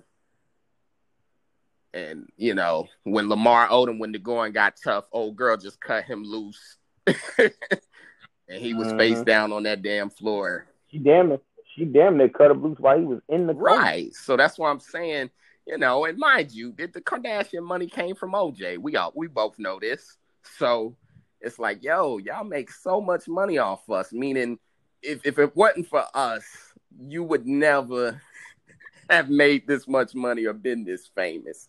And I be getting annoyed because I'm just like, damn, do we as black men realize, like, and we fighting to basically get leftovers, where it's like I said, be like LeBron, man. LeBron got his girl, they wifed up, been married or whatever. Like, damn, really third. And when you famous, you got the pick of the litter, meaning you could choose, whoever. So it's just kind of crazy to me that we keep fighting over the Kardashians. But like I said, old girl is in the WAP video. I asked you, did you hear the song? What did you think? Did you have any thoughts? I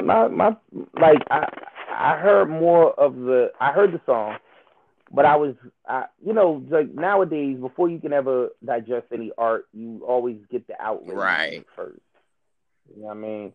So I peeped the outrage of the song first, and everyone's so upset about it and stuff like that. Yeah. So I listened to it, and I think the song was trash, but I think the song was trash for, like, its content. I've heard better and worse at the same time, meaning I've heard the best at doing that type of. Who do you think the best was? It was Little Kim. Okay, Kim was nice. Down. Yeah, Kim. Little Kim. Kim is the. Listen, man. To me, Kim is the pinnacle. Right. And everyone else after her is just they're just carbon copies. Kind of playing catch up in a way. Each one of them are incarnations of. Yeah, I would. You know what I'm saying? Agree. And that's why like Nicki Minaj annoyed me when she came out. And it's like, yo, I'm looking at everybody else, like, kind of like give her all this praise, and I'm like, yo, she is exactly Little Kim. Well, Little Kim's whole thing. She even had bars. I think like she Kim. was definitely close. Meaning, but what always annoyed me, listen, the wigs and stuff, which is it's playful, it's colorful. So there was some similarity to it, and true, but it's a successful blueprint. So it's like saying Kobe Bryant copied Michael Jordan. It's like, why? And I never liked Kobe Bryant. But why wouldn't you copy what's successful? And listen, I gave Nicki credit because Nicki had some bars, and Nicki was, on Monster shit. She had the best verse on Monster. So. She had the best. Nicki held her own. I fuck with Nicki because she's a writer. Now Cardi, I take issue with for 2 or 3 reasons. One is that she don't write shit, so it's like, every time she does something, like she won Best Rap Grammy or whatever, and all the chicks clapped, and it's like, a dude writes this. You can go on YouTube and find video of him performing the same verses that he gave her. So it's a little bit like, damn, fake titties, fake bars. What's real about you? And then you talk to chicks and they'll be like, I like her because she's real. And you like, there's nothing real about her. But even like you saying, I look at the younger rap chicks now and, like you said, well, Nicki is kind of derivative of a Kim, although they're at least 10 years apart, meaning there was time for a new generation to kind of say, oh, what is this thing, right? But I'm saying on the heels of Nicki, you see like the Barbs and what is these girls, Cash Doll and whoever doll, and you kind of laughing because it's like, oh, she was a Barbie and y'all are dolls. Okay, I get it. And then all of them now have the blonde wig or the blue wig and the fake titties. Because the thing about when Nicki came out that people were bugging about was she was hotter than the video girls. Remember when the video girls used to be front and center? And now it's like, even think about WAP, they had other girls in the video, but they didn't need it because they all surgeried up and all steroided up. So, which I don't know to what degree Meg is, but obviously Cardi, that's a goddamn super body, and she doesn't lie about it either. So you looking at the video, and you like, God damn, which my dumb ass clicked on that shit at like 8 a.m, which was a bad idea. It was just like, damn, what am I seeing? Like if I was 12, oh man, this would be great. Like, remember how Rump Shaker was for us? Which Rump Shaker is like my older brothers. Oh, hold on, let me close the door real quick. And then Thong Song was it for my generation. I was like, God damn, look at Gloria really? Velez. Hey, Thong Song was serious, bruh. For my generation. Look, I'm 4 years younger than you. You like my brother's age. Yeah. So yeah. Yeah, the thong song wasn't it for us. It was fucking Tip Drill. Nigga. Oh, well, Tip Drill was the pinnacle, but Tip Drill was like thong song when Tip Drill. Matter of fact, not even Tip Drill. I'll give it. I won't even give you Tip Drill. I'll give you Nelly. What was that? I'm going down, down, baby. Oh, yeah, all that shit had the girls in it. But Tip Drill, like I said, that video. Before Tip Drill, because Tip Drill, all of Nelly's videos was like up there. Yeah.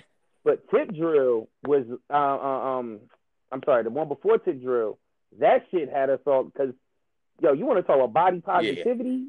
Yeah. He had thick ass bitches. No, he was Midwest, so he was switching it up. Way before it became this brave and revolutionary thing to do. So I'll say, and I mean, unbelievable. So we talking about the wapping and the whopping, whatever, whoop-de-wop. What I'm trying to find my words here. We talk about that and you bring up Nelly, we talk about women and we talk about respectability politics, right? So here's the thing with WAP, and I'm going to try to keep Nelly there because I wanted to bring up a very important point about women and respectability politics. So as we got lost in all the arguments, because as far as the song goes, I thought it was kind of dope. I'm like, okay, I like the beat. They got there's some hoes in this house playing, which I like it when women call themselves hoes. That removes a little bit of pressure, because it's like, well, who could even judge them? As Project Pat told us a long time ago, and that was my reaction to the dudes of like, it's women shaking ass. How can you be mad about women shaking ass? Like, and they calling themselves hoes. Like, you don't even got to do your job. They doing it for you. And I mean, the song, there's some hoes in this house. That's a house party classic. So, which again is flipping something a man said. So I'm still going, how is this empowerment? Like you said, Lil' Kim told you shake your ass. Everybody told you shake your ass. How is this empowerment? And then it also says for the weaker women of like, so wait, you need permission to be nasty? You need to be told to be nasty. But then I'm also hating the guy's argument that we're against it, because I'm like, wait a minute, Cardi B is a stripper. You mad at a stripper for stripping? Like, come on, bro. You can't be mad at a stripper for stripping. Like, I didn't see any. This is the thing. I saw posts about the outrage, but I never saw actual outrage. Meaning I'm outside of, what's the motherfucker name? Ben Shapiro. Hilarious, yeah. I'm talking about outrage. I'm talking about like motherfuckers who I follow on social media or anything. I didn't see them say anything negative about the song, about anything. I saw more people commenting that there was some supposed outrage, but I never actually. Well, no, that is the thing that that's the thing that was weird. I was like, you're right. You're right. That is the thing that definitely exists. Of like, who are you even talking about? No one's really that mad. I don't think.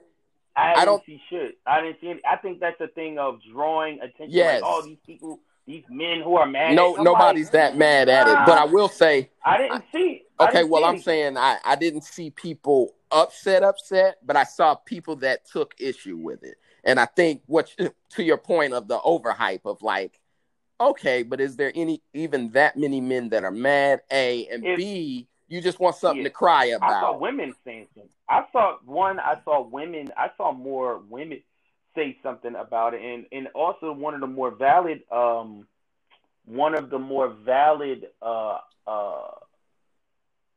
opinions about the whole song or whatever is fucking the timing of it.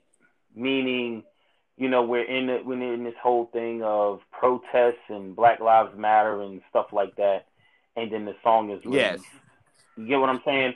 Like, I saw that as a valid point. My homegirl, she does a podcast. She actually talked about it, and she talks about it from a very informed, from the perspective informed. She talks about it from a perspective of being a former stripper, being a woman who was abused. Okay, interesting. Being and she gives them their props, but she also looks at it from a social political standpoint of where we are as Black people.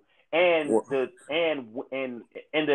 challenges of being a young woman who hasn't learned how to express herself. Yes, within this you know this climate and whatever today is and how accessible it is. Well, not even today. She's just talking about ever. She's talking about, the relationship between a daughter and a mother and how women don't really talk about sex with their daughters, which causes them to be inspired by rappers, artists like Lil' Kim and Cardi B or whatever, and then it causes them to be extra about it versus like, you don't really have to do that, blah, blah, blah. So she was giving them their props, but she was also... She was rounding it out a little bit and balancing it out a bit, which that's the thing that I hate, is that we tend to take these extremes, which, to your point, I'll say, I had a cousin that was a chick that stripped, and she said the thing she learned was that attention is not respect. And I think that's very important for young girls to learn. That yes, men are looking at you, but are they looking at you for the right reason, or are they looking at you, like Trey Songz? So come on through, and I'll pee on you, and you in the messages talking about unblock me, and then basically crying about it. I shouldn't say she was crying because she wasn't, but whining about it, I would say almost, or trying to use it against them, basically, when it's like, well, if you never went there and took off your clothes, that wouldn't have happened. So. Yeah, my homegirl pretty much said the same thing. My homegirl Coffee, she pretty much said the same thing. She was like, she said they're glorifying something that if you really get to the nuts and bolts of it, she said, and you've been a part of that life. Mm-hmm. She said there's a lot of trauma that comes from that lifestyle. Yeah. She said, whereas they're selling you this thing as it's a great thing, it's sexy, and being a stripper, whatever. She was like, but being in the sex industry, and she said being in a stripper specifically, she said there's a lot of deep-seated trauma and stuff like that. And she said they're selling this to a younger generation of women who believe that that's the way. It's almost the same thing with niggas and drug dealing. Yeah, I think that's what I'm saying. You know what I mean? It's the same shit. It's definitely the parallel. It's the same shit. So I'll shoot. It's like, you put all this glory to it out there, but it's like, you gotta let motherfuckers know the underlying. Well, I'll shoot the lady some bell here, and I'll say, on their part, I didn't like the argument of, well, it's the timing of it. Well, it's like now they have to ask our permission for when they can shake their ass again. I felt it was a little corny. Hold on, let me kind of finish that statement out. And I'm only saying that because men have released so many songs and so many videos in this time, busting guns or whatever. And I mean, you had Lil Baby release his one, I guess, conscious song, you could say. But other than that, most everybody has been just releasing their music with no need for permission. So I think it's a little unfair for us to be like, oh, y'all want to shake y'all asses? Hold on now. We having Black Lives Matter. It's people killing and we fighting for justice. It's an election season. Nigga, nothing sells like pussy. Yes, absolutely. Pussy sells more than crack. Yes. Sells more than. So what would y'all like for them to, I don't know, write justice for Brianna on an ass cheek or something? No, what I'm saying is like, overall, even them niggas were releasing guns blazing music and selling drug music. They goofy. A little bit, yes. You know a little bit. They ain't a little bit. They goofy. But that's what they do all the time. I like but I get it, nigga. But like sometimes, could you imagine? Like this is what I always tell people, man. Like music. Whenever you hear a song, you think of a particular era and what was going on at that time. Like music teleports you to a place. Definitely. Right? So every time I hear Sam Cooke's A Change Gonna Come, nigga, I think of the civil rights movement, blacks fighting for their rights, the Voting Rights Act, the Martin Luther King being assassinated, Malcolm X speaking, James Baldwin. I think of a particular era of a particular time of people striving for freedom. Nigga, could you imagine if the most popular song or song that shapes a movement or shapes or whatever is there's some holes in this house? But I think there's I hear you, but I don't think that encapsulated the time. But here is where I will agree with you. Meaning I think it was a moment, but we've already moved past it. And mind you, but the point is, it's a part of culture though. Music is a part of culture. When you hear particular music, say it loud, I'm black and I'm proud. What's going on? It tells you, you get a moment of what the fuck is going on. And those were popular songs at the time. Yes, back in the day, everybody made the point of back in the day you had raunchy songs. Yes, you did. But you also did not have, they weren't as popular as the others. That's one. Two, you actually had to go find those records, right? It's the same thing with us in Tip Drill. Tip Drill wasn't a popular video. It was an underground classic. Luke and 2 Live Crew were underground the video classics. was better than the song, actually. So, yeah, you're right. It got more, the video got more played than the radio played. But even the video, when the video came out, it came out at a particular hour on a particular channel. You know what I mean? It wasn't so easily accessible. Right. The issue with WAP is that, in music like it, is that it's easily accessible to the point that it overshadows other music. It overshadows other artists because of accessibility. You know what I'm saying? And the controversy behind it. So it's but they're not responsible for our reaction, which is part of the thing that I was saying for them of like, well, just don't click on the link. No, I get it. I get it as an artist. You ain't got no responsibility and all of that shit. But at the same time, you as an artist also have a time, because music is different than comedy. They're relative, but they different. Whereas we say too soon, sometime a fucking musician gotta go, maybe that's not the time for that. Right. Now this is what I earlier becomes the problem with that, because just like when Lou Williams was saying he didn't want the NBA to come back. Nah, I feel like it's a distraction, and it's like, now mind you, if it was any other time, meaning not pandemic, not quarantine time, maybe he'd have had a point, and maybe even you'd have a point. But it's like, nah, at this point, we all been trapped inside so long, we need to see some WAP, and we need to see some NBA. I love that everything we need to see is 3 letters. And I'm like, how you niggas is upset about WAP when we all came from WAP, motherfucker? Like, somebody's water broke. That's who you are. You are WAP, nigga. So, like you were saying, I didn't. Look, I like WAP. I like WAP and all that shit, but at the same time, like, I get it. The song, I got no problem with the song, other than the fact that I think it was lazy writing. Okay, so let me. Like, that's just me. I've heard better music. I've heard better raunchy music, and more in music that's even more raunchy. And I've heard the best. So I'll say this. So it's like, to your point, that's one. That's just my opinion about it. But other than that, I don't give a fuck about them receipts. But to say like they're not responsible, they're not whatever. I get people's points about why they're kind of frustrated by it. Where, you know, I get it. It's like, you have a lot going on. You got the election. You got all this shit. You got Black Lives. Okay, so let me say this, like, and I want to say it before I lose the thought.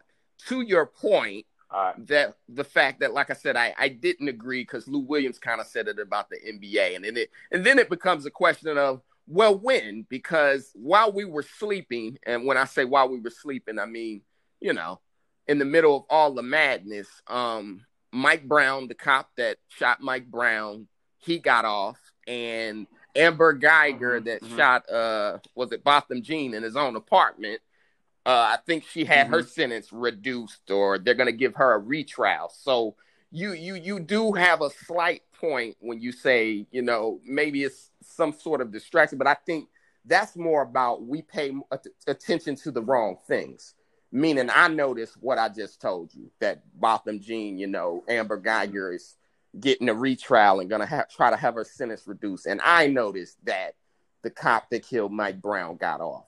But so many other people were too busy looking and arguing about WAP. So it's a level of like, are they? I can't blame them because we're so easily goddamn distracted. Ass distracts me. Like I said, I looked at it at 8 a.m., but that's not her responsibility.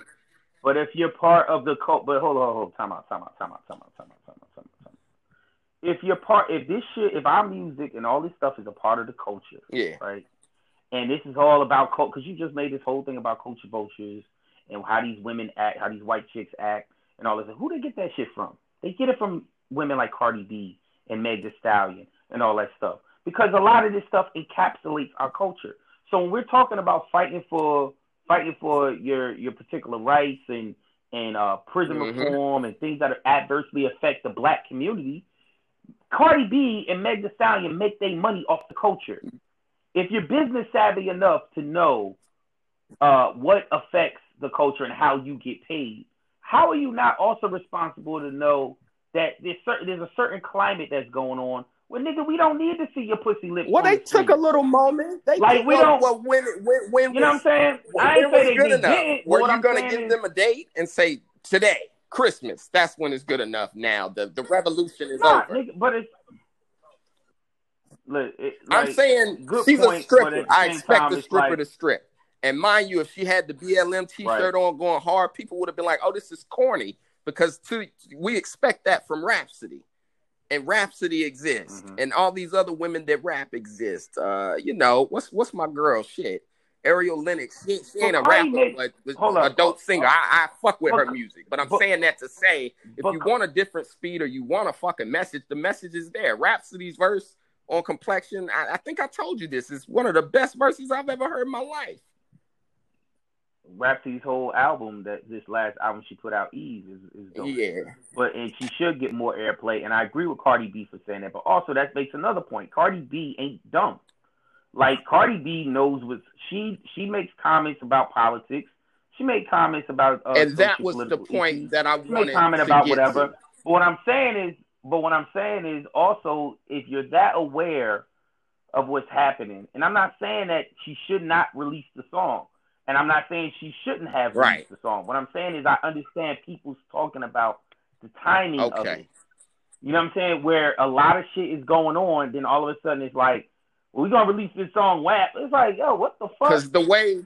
I kind of get it, because it's like a whole paradigm. It's like a whole change of attitudes. And now, what everybody talking about other than what's happening around? I get it. Sometimes we need a break. Yes, I get a it. distraction. But at the same time, I was like, I get why other people are frustrated. So I'll say this to your point of it being a distraction, which the music, I feel like we needed the distraction. The music didn't bother me, but what did bother me was I saw her say that she talked to Joe Biden. And even this week, they released an interview of her talking to Joe Biden. And I felt like just upset because, to your point that you were making about Marvin Gaye and them earlier, making socially conscious music, I just feel like there was a nice middle ground. And I think we may have said it before on the podcast of, yes, Muhammad Ali was a boxer. And yes, he also provided social commentary. But then you also talk to people like James Baldwin. And you talk to, Assata Shakur. You talk to Angela Davis. And these different people, and balance that out to where I'm saying, what the fuck is Cardi B gonna do? And then, mind you, I'm not saying she dumb, but I also ain't saying she's smart to where I'm like, Joe Biden, how are you speaking to someone about the black community who, if we being honest, I don't want to say she ain't black, but she ain't, well, she's Dominican. We know what she is, right? She's Dominican. So to a certain extent, it's like, what can she really teach us? I don't even know. Do we know if she even finished high school? Which is just like, I'm all for alternative solutions and being in entertainment. I don't want to ever say entertainers are dumb. I just think there's way better people he could talk to at a time like this. He could talk to Bree Newsom.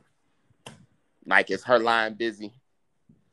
Like, what is somebody who's there's some holes in this house song really gonna help us with?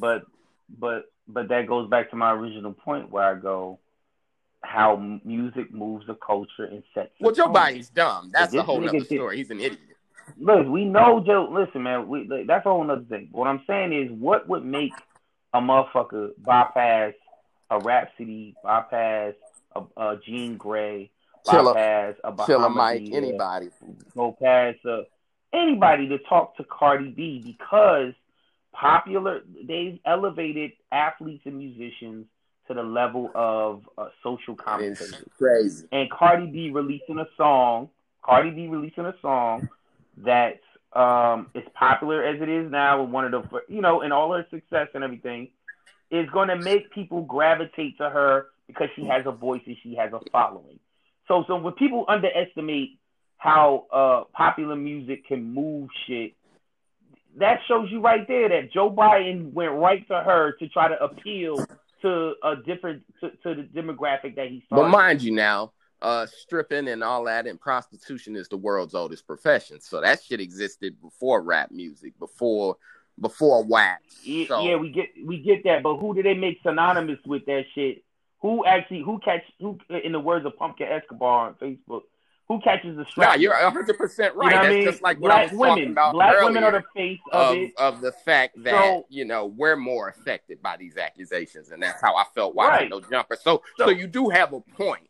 But then I also say this, and it'll lead me to my next point of one is, the guys that were, like I said, Project Pat taught us, don't save her. She don't want to be saved. It's like, y'all are trying to save them. The way it always worked in my mind was if a girl wanted to be that, if she wanted to be bad, if she wanted to be in the streets, if she wanted to be a stripper, that she almost was exempt from that protection of, hey, whatever out there happens. You a savage, like you say you are on the song. So whatever it is, deal with it, because that's what comes with that. Now, the ones we was protecting was the ones who was in the church, and the ones who, they didn't have to be in church, but you get where I'm going with this. They was right. Trying to be some sort of upstanding. They was in school, they was working a job, whatever, trying to raise their family. Not to say that some strippers ain't, but just to say that, hey, it's some shit that come with that. And that's the only level I was disappointed by. Some of the men are like, yo, you mad at a stripper for stripping?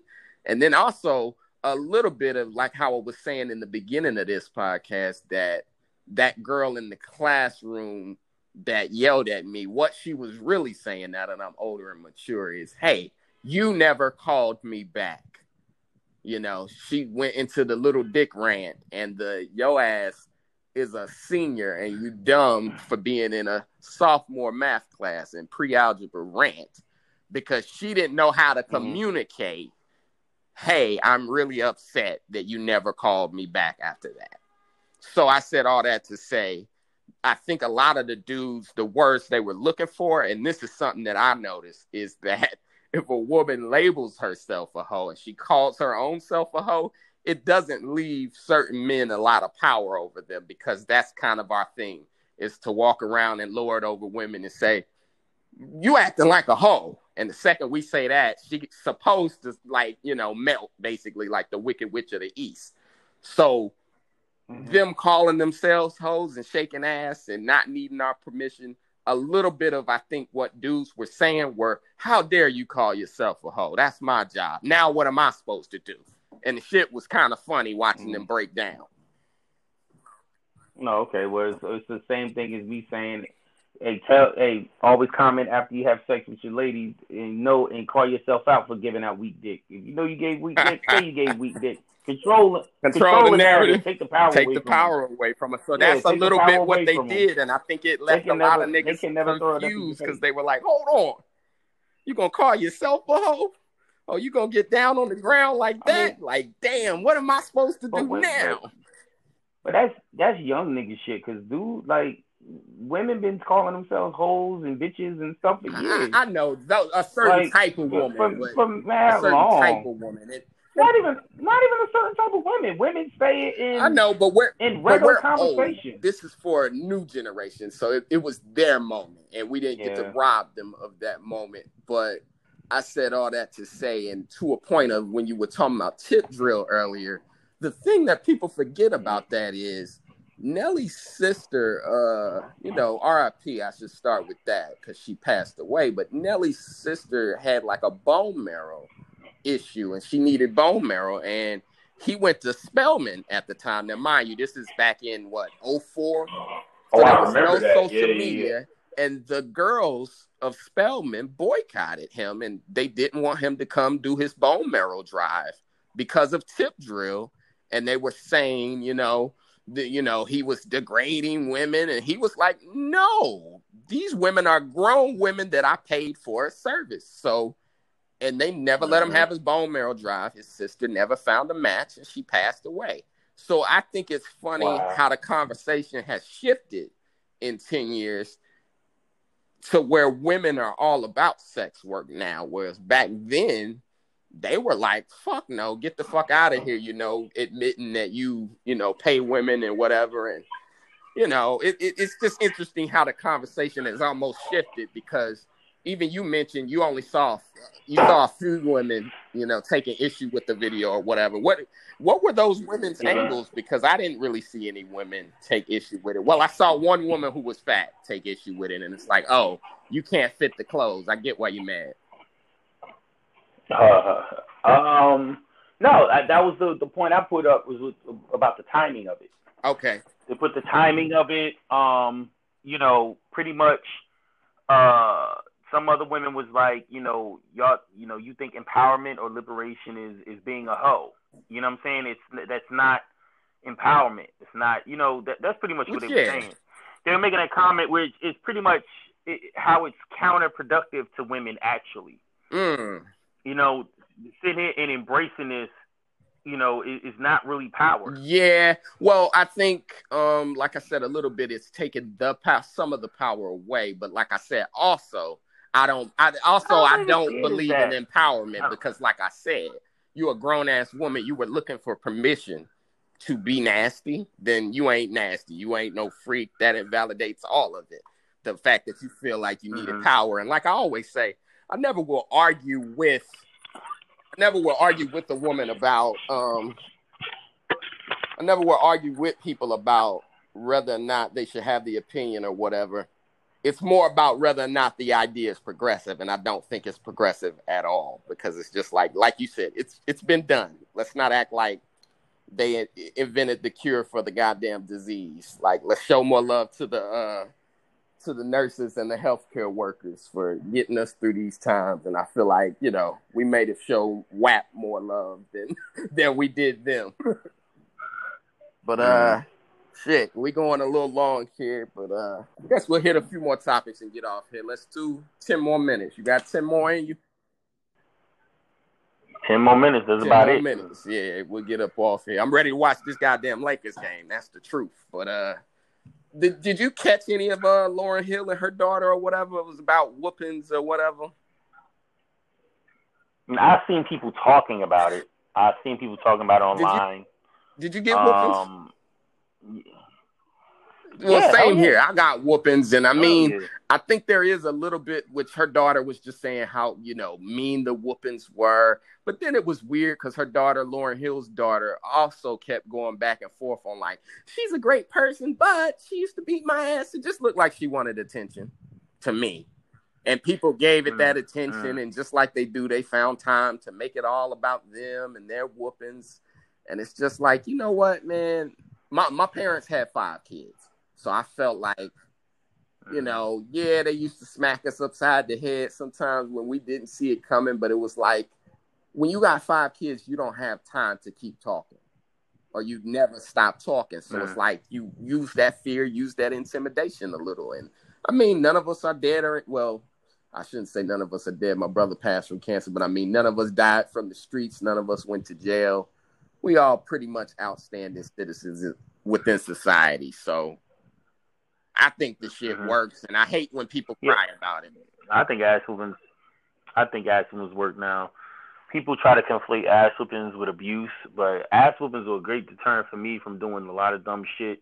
Because I used to be around a lot of kids when I was growing up who didn't get ass whoopings, and I used to see how they would act. They used to act up. So, yeah, they used to act a goddamn fool. So, I never found the issue with ass whoopings. I think they should definitely be done. I have children. I whoop them, when it's warranted.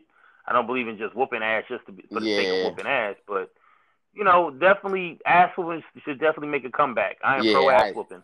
Because I see a lot of these kids, they have no fear of their parents. That whole idea that we're There's friends. No fear of their parents.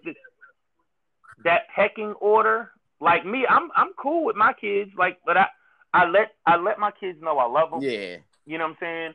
I always let them know that the reason why they got disciplined into that level. Yeah. You know what I mean? If it comes to that level, but usually if you show your kids a lot of love, any type of disappointment you then show them will hurt them just as much.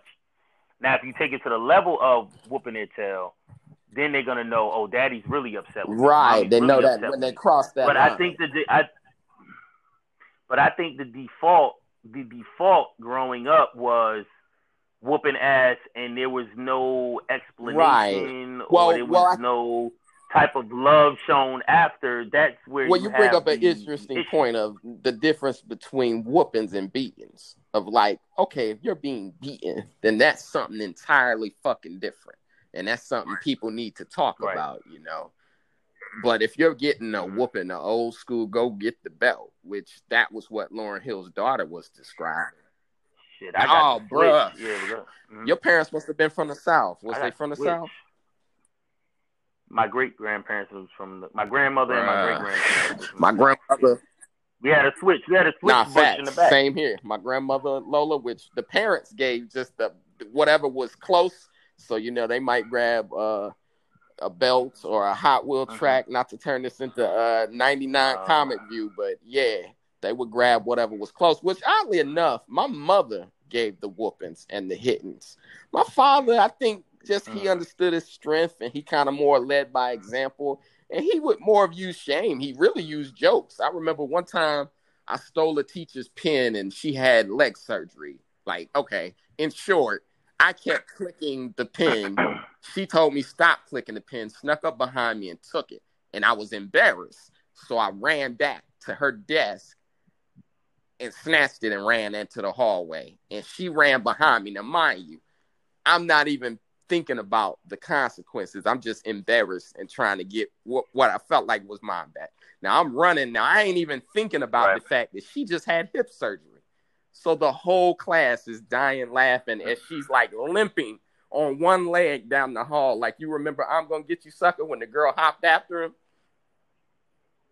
That's how that shit was. So, yeah. And I remember my daddy just saying, yo, come in.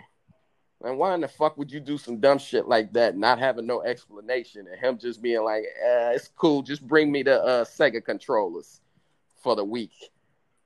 Whereas my mom always would be like, nah, you need to whoop him. You'd be like, man, just give me the whooping. Yeah, he would, every now and then he put his hands on me and my brother, but I can't. I only remember on a few times him whooping my sisters. So, which oddly enough, you know, to their point, I think it's funny that as a society, we're screaming all these different things that, you know, contradict each other. So on one hand, you know, women want their independence. They're screaming they're independent women. Then they're screaming that they want to be protected.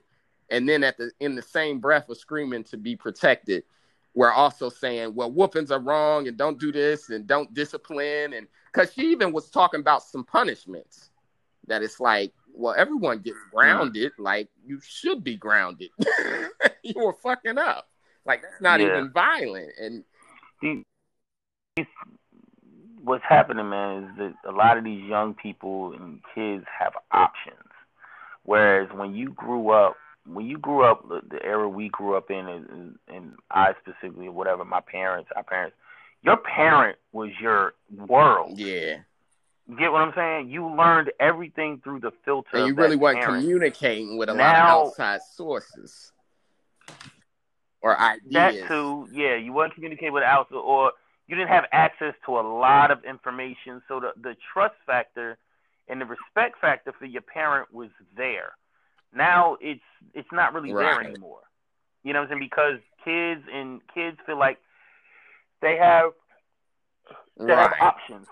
You know what I'm saying? They have options. They have alternative means of influence and stuff like that. So now they can sit and go. And plus, you have everyone on Twitter has an opinion about disciplining kids and stuff like that. So you have kids they pick up a lot of other and opinions. Go, oh, this is primitive. This is toxic whatever. And it's almost like they're right. And this is generational curses. Another comes one up a lot, and the girl Lauren's daughter was using all those buzzwords. Yeah. Trauma, and PTSD. You grew up in a mansion, child, and you're like a Marley's kid and also a Lauryn Hill's daughter. So like your bank account is full. Shut the fuck up. You didn't grow up. You didn't grow up in the crack era. Sometimes I think, and this is not to get off too far subject, but sometimes I think a lot of these young people, as much as they say, you know, as much as they say how, you know, these white people move into areas and they gentrify Brooklyn and Queens and Harlem and whatever.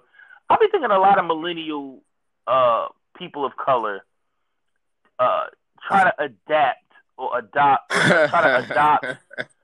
things from my era that's like, you didn't go through that. A little bit. Like, you know what I'm saying? Like, I'll be watching, I'll be reading shit. I'm like, how old are you? And they be like 23. I'm like, the crack era been over for fucking 17 years. You got a point. Like, 20 definitely years, got a point. I be hearing them say shit, and I'm like, you grew up in the era of avocado toast. And CPS like, and peer mediation and all that bullshit, to where, you know, like, you had a counselor, you had a therapist, which, like I said, he was using all the trigger words, PTSD and trauma. And to your point, before I lose the thought, I want to say, to your point about gentrification and shit, what's funny is a lot of these black, how do I say it, fake woke wannabe liberals will say, I call them new niggas. Yeah, they new niggas. They just came into their blackness, and, you know, they telling people not to say pause and all that shit, which is like, you don't have the right to break up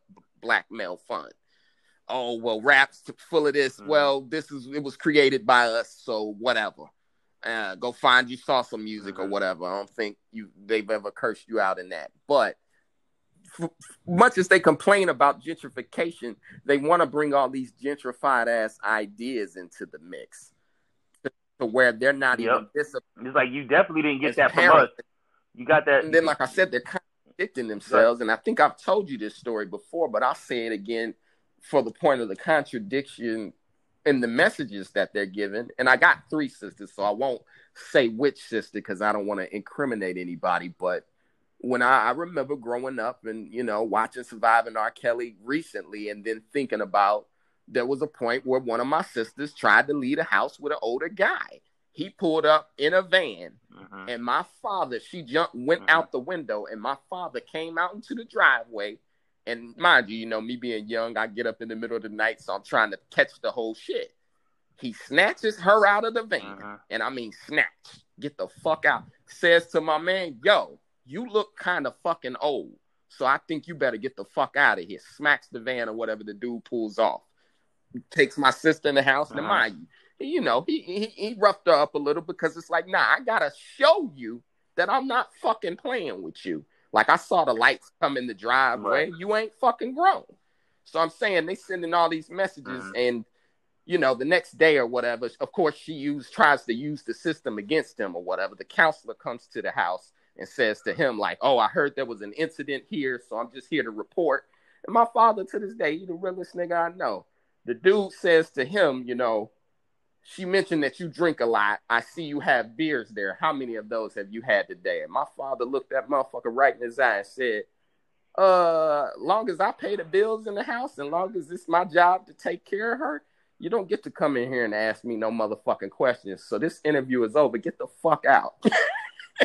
And I mean, my father just about short of kicking him actually in his ass on the way out the door, slammed the door. And my daddy laughed. Motherfucker gonna come in here asking me how many beers have I had. Then he picked up a beer and cracked it. And I said, damn right. But I said all that to say, like I said, you know, these are these contradictory messages. You know, we don't want to be disciplined, and any whoopings or any touching is forbidden, but also protect us. And even like we were talking about WAP, where I'm saying, oh, no, Cardi was a stripper and she on some stripper shit. She never came and asked me. But Meg came and asked for black men's protection. So Meg got a little bit of responsibility to us. Meaning, if we want to police her, it's just about right, because she came here and blamed when she got shot in the foot on us. So which is it? Either you're grown enough to party without our protection or not. But just make up your mind. Meaning, I don't give a fuck which one you do. You can be protected or not. But once you opt into our protection, we now able to tell you, hey, put some clothes on and maybe don't be shaking your ass everywhere. So many contradictory messages, but we'll close it out with this. I think 5 more minutes. We're getting the fuck off here. But let's get into some man shit, some fun shit, man. NBA back on. You watch any of the games, man? Nope. You be missing out. You be too busy watching them documentaries. Nah, I just catch up on the shit through. Man, like, social media has made watching sports a lot easier, bro. I ain't got to sit and watch the whole game. I can just go on NBA fucking IG and watch the highlights, my nigga. That's like all I got to do. Games. I like to soak it up. It's too much like open gym. I heard Lillard be going off. I heard whatever.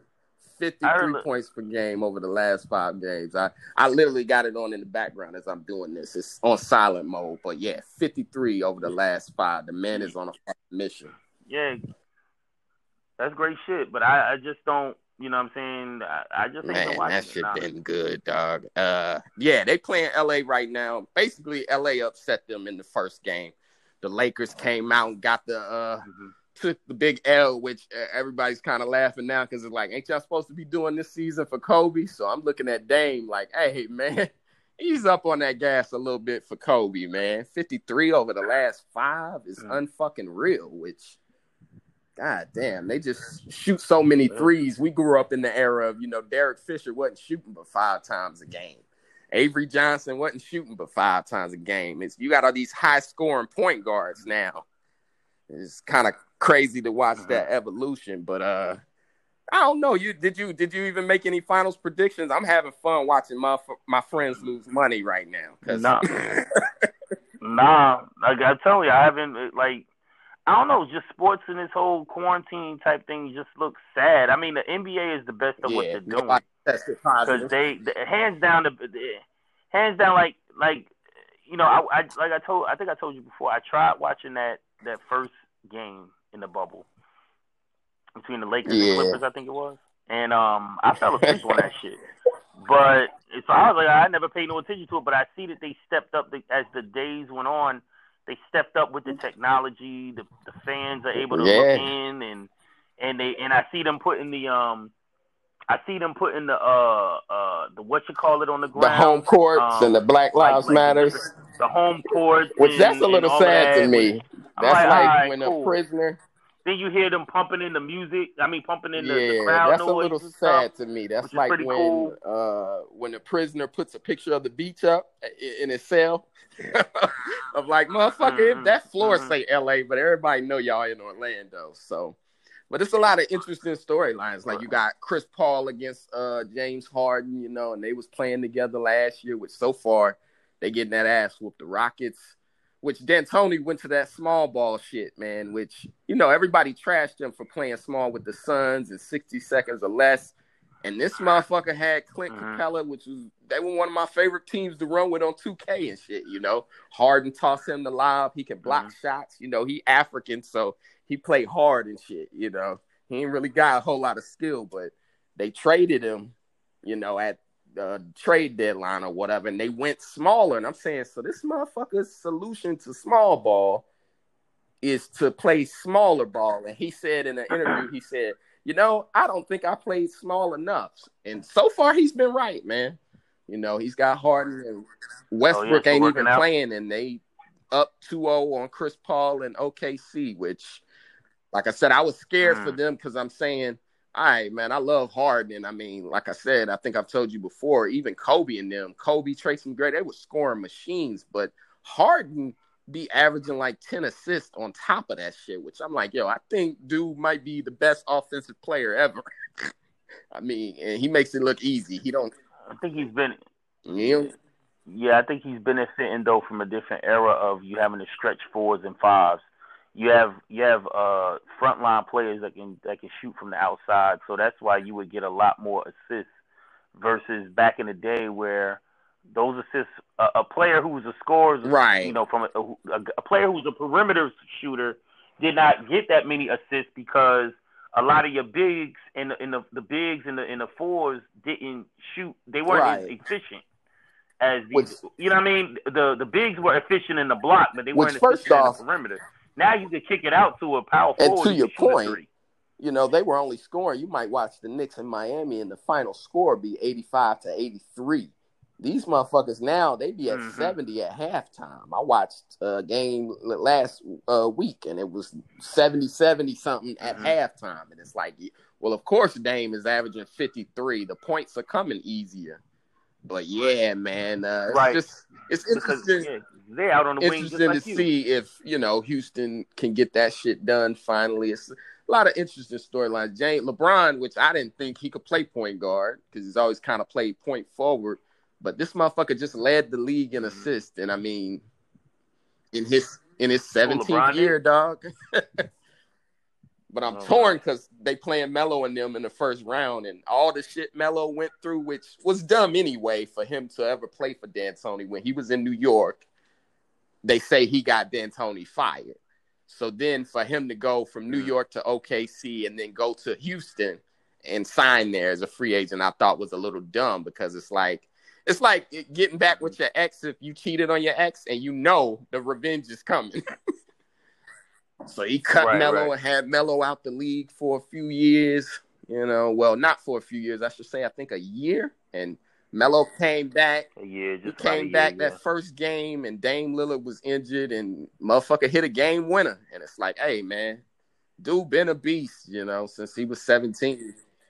Yeah, I never understood why the Lakers didn't get Melo. I'm like, yo, this is a perfect time for LeBron and Melo to play together.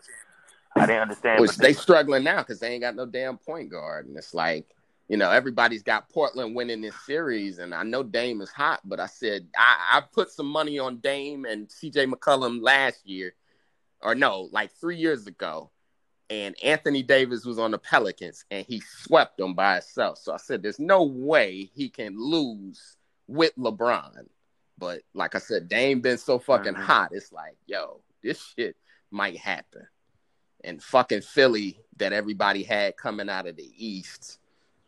Ben Simmons got hurt. They have no point guards. And the Celtics kicking their ass, which Tatum is their star. And, I mean, they could have picked Jason Tatum, but they picked Fultz.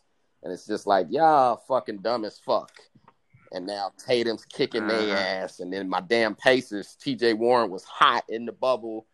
And now he can't score shit on Jimmy Butler. Jimmy Butler's locking his ass up, and we down 0-2. But we'll close it out with this. You got any finals predictions? I know you said you ain't been watching the game, but give me some finals predictions. 2 teams are the finals? Just the 2 teams. I'm gonna go from the West. I'm gonna go Portland in the West. And Celtics in the Celtics in the East. I'm gonna go with. Damn, I think either the Celtics or the Raptors in the East. Or shit, did I say the Celtics? I'm gonna go with the Celtics or the Bucks in the East, and then whoever wins between LA and Portland, I think is gonna be the champion. I think Portland just got healthy real late. And Dame's so hot, and Melo got something to prove. My guy Whiteside, he coming off the bench. He got something to prove. So, but we'll see what happens here, man. Well, we'll wrap it up like that. If you want to, we're putting this episode out on Monday. If you want to tell the people where you're going to be at, or if you got any shows coming up.